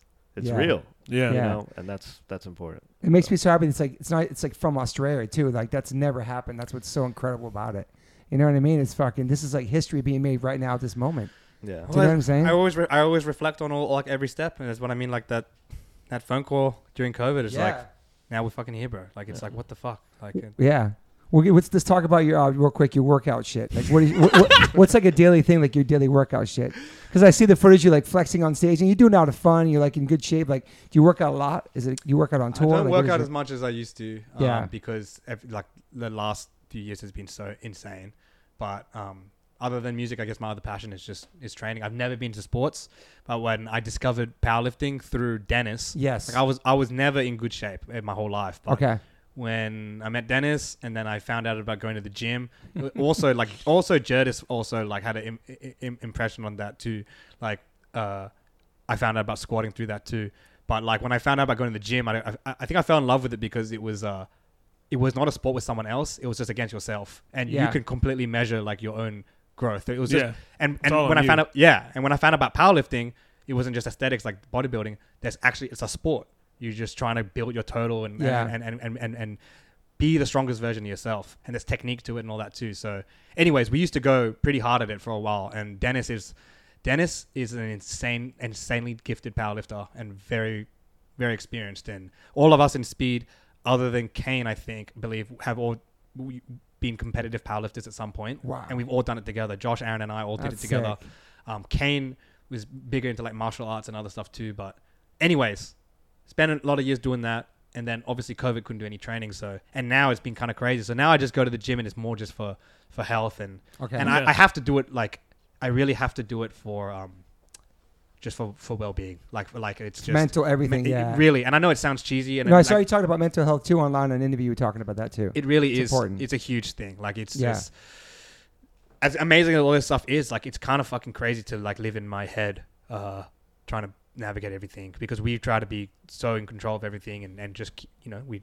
we run everything, and it's just so many things happening in such a short space of time. Like when any kind of shit happens or whatever, like the gym is one thing that it will just clean my mind. But nowadays, bro, especially when I was working full time and having this happen, like I was like juggling having 70 students as well as touring and doing speed. Like it was so fucking crazy. Like if I could get 1 to 3 sessions a week, that would be awesome, But I You're a just pretty try to healthy person. Besides that, eating good and all that shit. Take care of yourself. I try to. I learn a lot from training. Like we Yeah. were pretty serious about it. I had like a nutritionist for like 2 years and Oh wow. literally tracked every gram of food and my body weight like every fucking day religiously, or like in a spreadsheet and everything for years. And I don't do that anymore. But things like that, and from playing the flute, like these are chapters in my life, bro, that just taught me a lot about discipline and a lot about just commitment and seeing things through to the end. You know what I mean? And working Yeah. hard and like push and persevering through you know, and being a flautist like yourself, and also playing, going to the gym, it's like just you know what I mean? So you learn a lot about things like that. And again, that all just builds into like, I guess, our mentality now. Yeah. Yeah. Do you have any major regrets in your life? Fuck no, bro. Absolutely not, man. Wow. No Love way. that. No way. No way, bro. Like, That was the quickest person to answer that. nah, man. Like, dude, I couldn't be like nothing is ever perfect, bro. But like, what we're experiencing right now, man, is something that very, very few people in the whole world will get to experience. You know, what I Yeah. mean? Having this, I'm sitting down here, as I said, like, this is incredible, you know, and it's only because of everything that's led to here. Like, Yeah. related to hardcore or not, like, I've definitely fucked up and definitely made stupid choices and like, you know, done everything, but I wouldn't change anything because I'm fucking here. You know what I mean? Yeah. Like, you just, it is, yeah. Yeah. And you Yeah. seem like an optimist too. Yeah. I mean, I get a lot, again, from my parents. Like, I was saying before, my dad was really Asian. He was a programmer. But, you know, now he's actually a life coach. And That's he, cool. that left a big impression on me. And I know that life coaching has a fucking, might have a bit of a stigma in some ways because of how it comes off. Yeah. But he's not, I just refer to my dad as like Chinese Ned Flanders. He's just like literally the happiest. Like you couldn't say the only thing that you could say. Ugly Dougly. Yeah, literally, bro. The only thing I could like say about my dad almost is that like he's like too forgiving, maybe, or too nice. You know what I mean? Like, but he quit his job. Like, you can imagine like what my grandparents, like with the story I talk about my grandparents and him coming, and then like, you know, like was being a computer programmer and all that kind of thing, like doing well in the scheme of like the history of our family. And he fucking fully quit his job just to do seminars in our backyard to fucking like random people on a weeknight. Help Like he people and literally stuff, fully yeah. quit his job while we were all in high school and stuff just to Man. speak. Mm-hmm. And now he does that. And like, you know, when I was quitting my job when I was like coming to this point of like quitting my job to do speed, Yeah. you know, I remember calling my parents and both my parents were like, Jem, you have to do it, bro. Like, you have to do this. Like there So came cool. a point in our lives when we had to do this. You have to do this. Like, do it and never fucking look back. You just have to fucking do that. And it's a So crazy thing. supportive, man. It's a incredible, crazy man. thing to think about because not many people have that experience, and it's given me so much. It's equipped me with so much to be able to just confidence because I don't know what's gonna happen. I have no idea.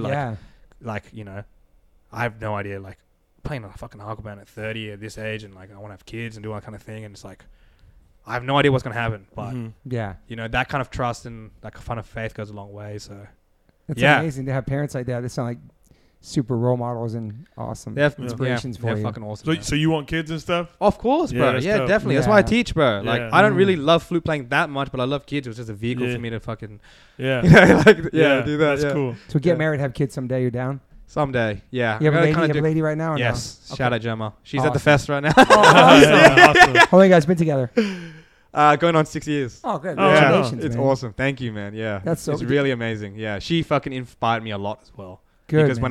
when I met her at that age too, it was a couple years before speed, but I was going through a thing in my head where I was like, I gotta fucking stop spinking cunts on the weekend if I ever want to like meet a proper girl and like fucking like settle down and have a proper life. You know, I mean, I can't keep doing this kind of thing. That's at least the train of thought that I was in.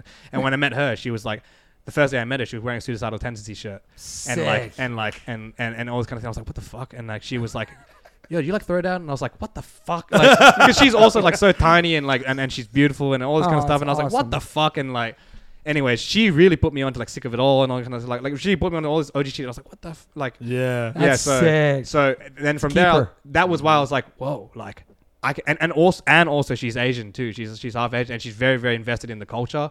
And we learn Mandarin together and stuff. And like Oh, that's cool. the combination of all those things in my life, I was like, whoa, like she enabled me to do this. I thought that like, you know, I never thought that I'd meet someone who is Asian and invested in the culture, fucks with hardcore, and I guess just has their head screwed on, I guess. Well, you guys should definitely get married then. Yeah, we So- will. Yeah, we will. She's my wife. Yeah. I call it like in speed. If you have a partner, he's your wife. Did your parents bug out the first time they saw you perform in Speed? I'm sure they saw Yeah, I the saw other that bands. that clip. I don't know if they definitely think it's crazy, but they fucking love it, bro. Like Yeah. my yeah, it's kind of. My dad is so positive. It's so weird. If you go through any YouTube videos or even some Instagram, you'll see Okay. my dad will have a comment and he'll be like, awesome energy, everybody. Like, thank you, everybody in the crowd for celebrating this amazing thing with our sons. Like that is so like, It makes me dope. like the community here is beautiful. Like, just things like that. That's It's so really dope. funny. Yeah. How old your dad?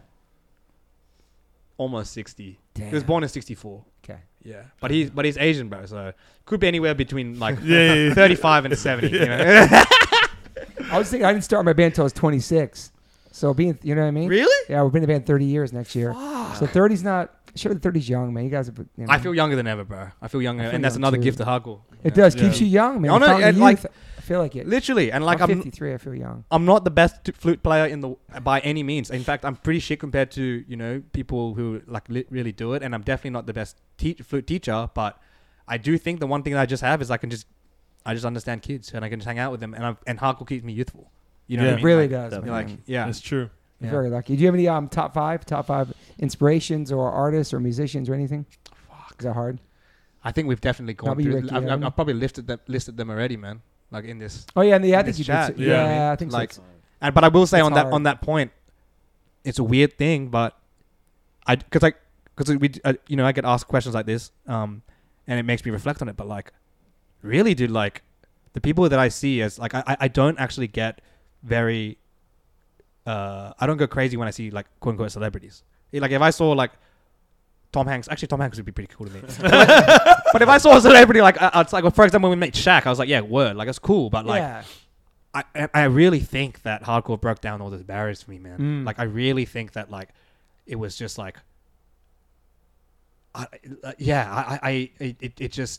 everyone's a normal person, you know what I mean? And so Yeah. it's not about like where they're at, but it's more about like the legacy that they left for me or the impact on me. So Yeah. when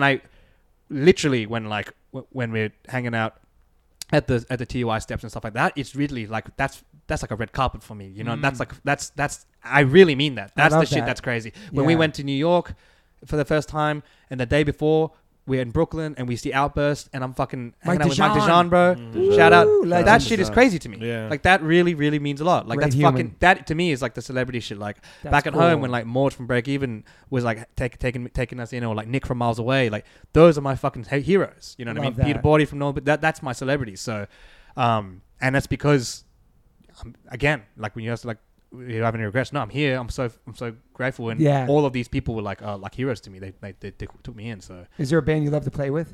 Like a hardcore band that's still around playing? bro, we're fucking playing with TUI tomorrow.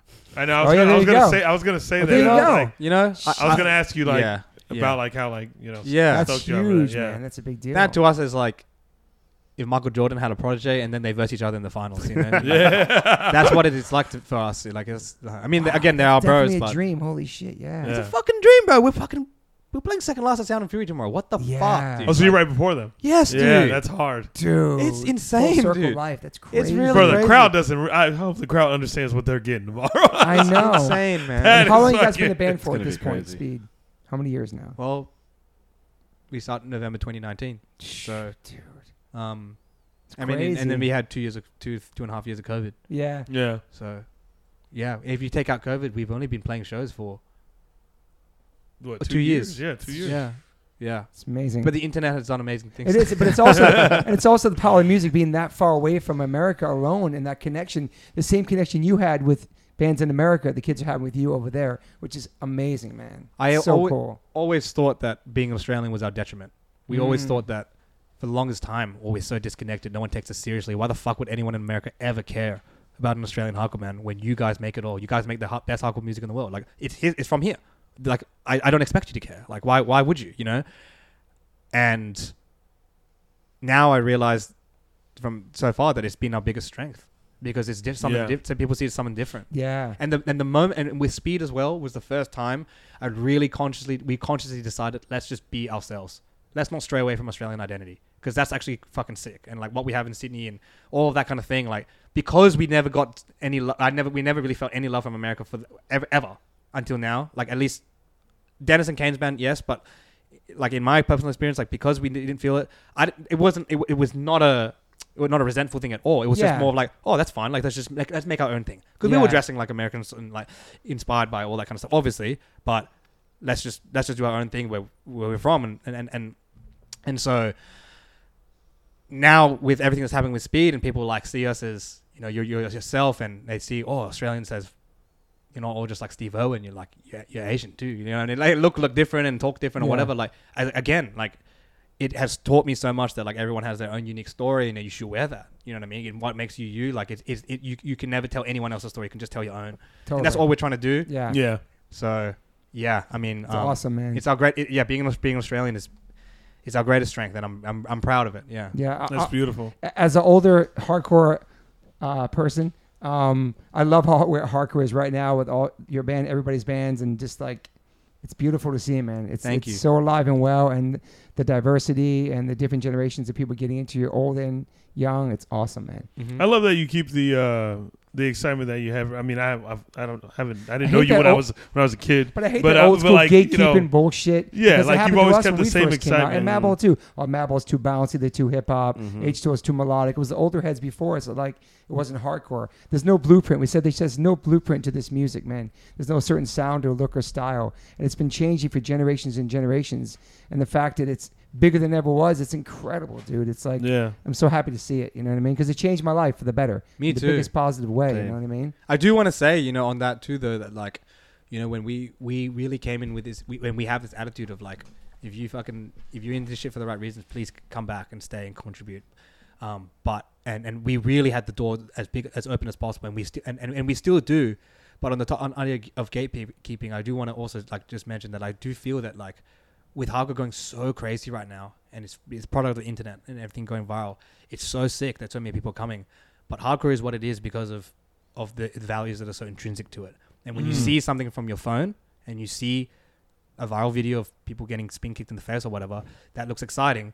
But you need to understand as well that there are so many layers to this, which you can only learn by going to the show. You Facts. have to be at the show, and So true. I don't want to gatekeep anybody, but if you come and you love it, please keep coming for the right reasons, but don't come if you think this is just a fucking punch on or something. You know what I mean? Yeah. Please don't come if you think this is just some macho thing, because Or there's- soundtrack for violence or something. yeah, you know what I mean? Yeah, Like yeah.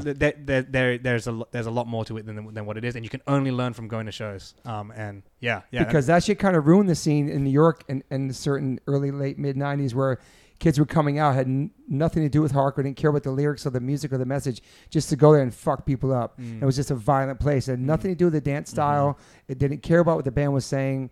And that shit kind of ruined the scene. Like some of the last CB shows where people had guns at the shows and shit. Like, that's real shit. Yes. They weren't going there because they loved it. It was just a place to get away with shit. Mm-hmm. So I love that you're saying that. If you're going to come, like, and when you come back for the right reasons. Because I mean, we're It's only true. able to do what we are doing because I've been going to shows for literally 17 years now. Like, Yeah. I'm not afraid to say it because I am who I am from doing this. You know what I Yeah. mean? And no one spelt it out for us when we went there. You had to figure it out. I got punched in the face all the fucking time. Like, my parents were freaking out too. Like, that's another crazy thing. I would come back home with black eyes every single show, literally. Wow. But like, you know, I had to learn it the hard way and learn a lot of things like that. I'm not saying that I'm not like Encouraging. I'm not you know, I don't know, enabling that. That's not what I'm trying to say, but I'm just saying that like, there's things that you just learn from being involved, you know, in things about the etiquette and things about Etiquette. you know, the friendships and also, you know, just the community thing, you know, like everything that's happening with people raising money, like shout out Year of the Knife, you know what I mean? Yes. Like all that kind of stuff is so intrinsic to what this is. And like you have people from all over the world who maybe have never even met them or met other people that I know who fall sick, and like, you know, everyone comes together as a community thing. There's like fundraising benefit shows. Like this shit's like, it's because you can meet someone on the other side of the world and they're fucking in a Madball tee, and I don't know you from a bar of soap, but I know you enough now. You know what I'm saying? Like, Yes. and Yeah. that's the thing. Like, it's like a crazy thing. But So if you, special. if you just see it on online and then you come to a show and you think that's what is on your phone is what it is, like, it's just not. You know what? Sorry. I was saying they might come to the show after seeing a line like, oh, this isn't for me. Yes, Yeah. They might never come and if back. it's not for you, it's totally fine too. Totally. You know, it really is. It's Yeah. totally okay if you don't like it. You know, and people, there's so many people that like say what they want to say online. I'm totally fine with it because, like, people do ask me sometimes, what about all the shit talkers and all stuff? I was like, and I say, I was expecting like infinite times more shit talking, but also like I really was. I really thought that people would. I thought that we would end up on Catatonic Youths when we were filming We See You, which is like a meme page that posts, like, I guess videos. Yeah, I follow that Yeah, page, it's just like yeah. a sarcastic meme page. I thought Okay. we were going to end up on this page. because of some of the footage that went viral and stuff like Yeah, that. yeah. And we actually did end up on the page, but the guy was was for us. He was like really funny. It was like the first post I'd seen them post that was not like a sarcastic post. Yeah. But anyways, the point is that like, I don't mind if people talk shit because, bro, like, it's not for everyone. It's hardcore. Like, it's not meant to be for everybody, bro. We're not looking to be liked. No, it's not meant to be for everybody. You know, if it becomes for everybody, that's the number one thing. It's so crazy. We wanted to promote Australian hardcore, and that's all we want to promote. We want to promote hardcore culture. But now it's getting so fucking big so quickly. It's like, let's make sure it doesn't get diluted. Like, how do you navigate this to make sure it doesn't get diluted? Because everyone, the door's open. Same ethics. Yeah, but like, I don't know. We don't want some fucking whack shit that's happening at the shows and people just come fucking stuff up. And we're drawn to this because of the ethics, and we just want people to educate themselves and learn it for the right reasons. Yeah, I think that's happened too back in the day when like Lollapalooza, there was like moshing at Lollapalooza and the different things that blew up on MTV and shit in the mid 90s, and the kids started coming from Limp Bizkit shows to a hardcore show. This is like Slam Dance, like not really knowing what it's about. Not knowing, And there's always been people, we have a lot of friends in New York that always get a bad rep. They always made sure the scene had no Nazis in it, that nobody was getting beat up. But some of my friends, you know, notorious badasses that stood up for the scene and made sure it was a safe place, regardless of some of the people that had to smack around to keep it like that. But you know what I'm saying? You know what I'm saying? Yeah, absolutely. A lot of our friends, like, they made sure there's like no Nazis in New York. And that's some of the etiquette of having respect for each other and different people there. So yeah, I love that you're proud of it and you protect it. And it's something that's really important to you. It's very, it's your life. It's yeah, it is, but it's also, you know, it's a very difficult thing. We're not trying to say that, I'm not at all that we see ourselves maybe as ambassadors, you know, but we're not meant to be dictators, or we're not meant to do anything. We're here in LA, in America. We're fucking guests here, man. Like we feel honored to be here. So, you know, we just have the way that we do things, and if you like that and if you see that, then word, you know what I mean? And you want to represent something that you love well and do it the right way, and you know. But that is also the other most powerful thing, amazing thing about hardcore is that, you know, I'm talking very generally, I know, in this conversation, but like, the world is really fucking crazy right now, and it has been for a while. Like, how do you reckon with that as just an everyday man or a civilian? You know what I mean? Yeah. Hardcore is one thing that has given me a platform to make an impression in a profound way, I feel. You know? And it's like, if I can't fucking change the world, it's fine. I'm not trying to change hardcore, but I'm trying to at least make a positive impression on my own community. You know what I mean? And hardcore, the accessibility of it and everything gives us the tools to be able to do that. That's the other profound thing I feel about it. So for us, we're not 100%. Trying to fucking dictate what the rules are or anything at all. You have to dictate. That comes down to your community and your scene. You know what I mean? You draw your own lines here and there, but correct. Just understanding even that concept itself is an important part of being a hardcore kid, I think. Yeah, it must be crazy coming from there and seeing like maybe people dance different here, or just the vibes are different in American compared to where you're from. And just traveling around the country and stuff, and even being in New York, just seeing the different. It's awesome. That's the best thing, seeing how hardcore manifests in different cultures, bro. That's the 100% the best thing about this whole shit. We just went to Southeast Asia earlier this year. Wow, that's the best. That's the number one spot for hardcore right now, I gotta say. I've seen some footage over there. It's amazing, actually. Yeah, it's amazing. Shout out Southeast Asia hardcore. Yeah. Shout out. I need to go out there, man. Yeah. Damn. Any other questions for this? No, this was beautiful. This was amazing. Man. This was a great yourself, episode. Ricky? Yes. Loved it. I loved every moment of it. I've had a couple of artists on this podcast. I appreciate it, man. Yeah, and you know, I just want to say, I love that you guys are so supportive of the younger generation of hardcore kids, hardcore bands, and you know, not everybody is. You know what I mean? Yeah. And a lot of people think like their time was the best time, and like a lot of people living in the past. Yeah, a lot of people are like it's 2023, man. But it's hardcore is at such a beautiful place, and I'm so excited still. Me too, and like dude. I'm genuinely so excited about where hardcore is at. It like I feel like a little kid. You know what I mean? I feel like reborn again. To this shit. It just fucking it feels awesome. And right after this, we're gonna go back to Sound of Fury and fucking go see some fucking hardcore bands. It's gonna be a great day. And my son like loved Drain's like my son's favorite band. He's like diving at their shows. He's like that's awesome. Playing shit like that. It's like so cool. He's 20 years old. Like he's like bringing new music home and stuff. It's just like it's awesome, that's man. Fucking sick. It's a great time, and hardcore is truly alive and well, man. You know, like. So thank you guys for being a part of that, man. Yeah. Thank you for having us. Seriously, thank you. I'm excited to see you play tomorrow. I'm really excited, man. I've only seen online videos. I hope I can do it. I get there, you know. Yeah, stand in the back, Toby. I might just fucking die if you don't know me. Please. But thank you so much for being here. People can find your music online, find you guys online, Flat Spot Records, Ricky, Chappelle Lacey. No more questions, man? Nah, man, this was beautiful. It was great. It's really beautiful, really man. good. Thank you for making time to be here and shit. Thank you both. It's an honor. For sure. Yeah, this was super fun. Oh, yeah. Thanks for listening, everybody. All right, bye. Peace. I always ask my guests if they have any regrets. I personally don't have any regrets. Even when it comes to my tattoos. I have the silliest tattoos. Even my ET on my leg it's still a childhood memory for me, and I love it. I've had tattoos on top of tattoos strictly because I wanted more tattoos. I started getting tattoos when I was 18. I'm 52 now, and I can't stop. I've had laser treatment before on something on my arm. It's 4 tattoos on top of each other. And that experience at that place was pretty fast. It was pretty cold. It was in and out, swiped the credit card. Don't really tell me much. Didn't give me much details of anything was going to happen. So I never went back. So as of most recently, I'm so lucky enough to have had 2 sessions at Removery Tattoo Removal. My tattoo on my arm that looks like a big black blob is now super light. I've had 2 sessions. I have a long road ahead of me. None of this stuff happens overnight. You cannot take a tattoo up in one sitting. You have to be patient. And it's painful. They ice you up. It's super fast. To me, it felt like a bunch of rubber bands. But what's more painful than that is looking at something on your body that you think you're stuck with for the rest of your life. That sucks. But now for me, I'm really happy I started this journey. I'm slowly going to get this tattoo removed. I never thought in a million years I have any kind of real estate on my arm. I don't even know what I want, but it's exciting. I'm so honored to announce that One Life, One Chance podcast is now with Removery. I have a code. Use TobyH20 and get $100 off your first session. Call 866-934-4570 or go to removery.com. One of the most experienced tattoo removal companies in the world. Over 600,000 removal treatments done. 100 locations, U.S., Canada, and Australia. State-of-the-art peak-away laser technology, cryo-technology to reduce any discomfort. This is so exciting for me because all I do in these podcasts is talk about tattoos. From day one, if you've been listening to this podcast, talk about tattoos, talk about getting removed, talk about getting covered up. So this is such a perfect fit for me. Once again, go to removery.com or call 866-934-4570. Use my code TobyH20 and get $100 off. These guys are located everywhere. Try it out.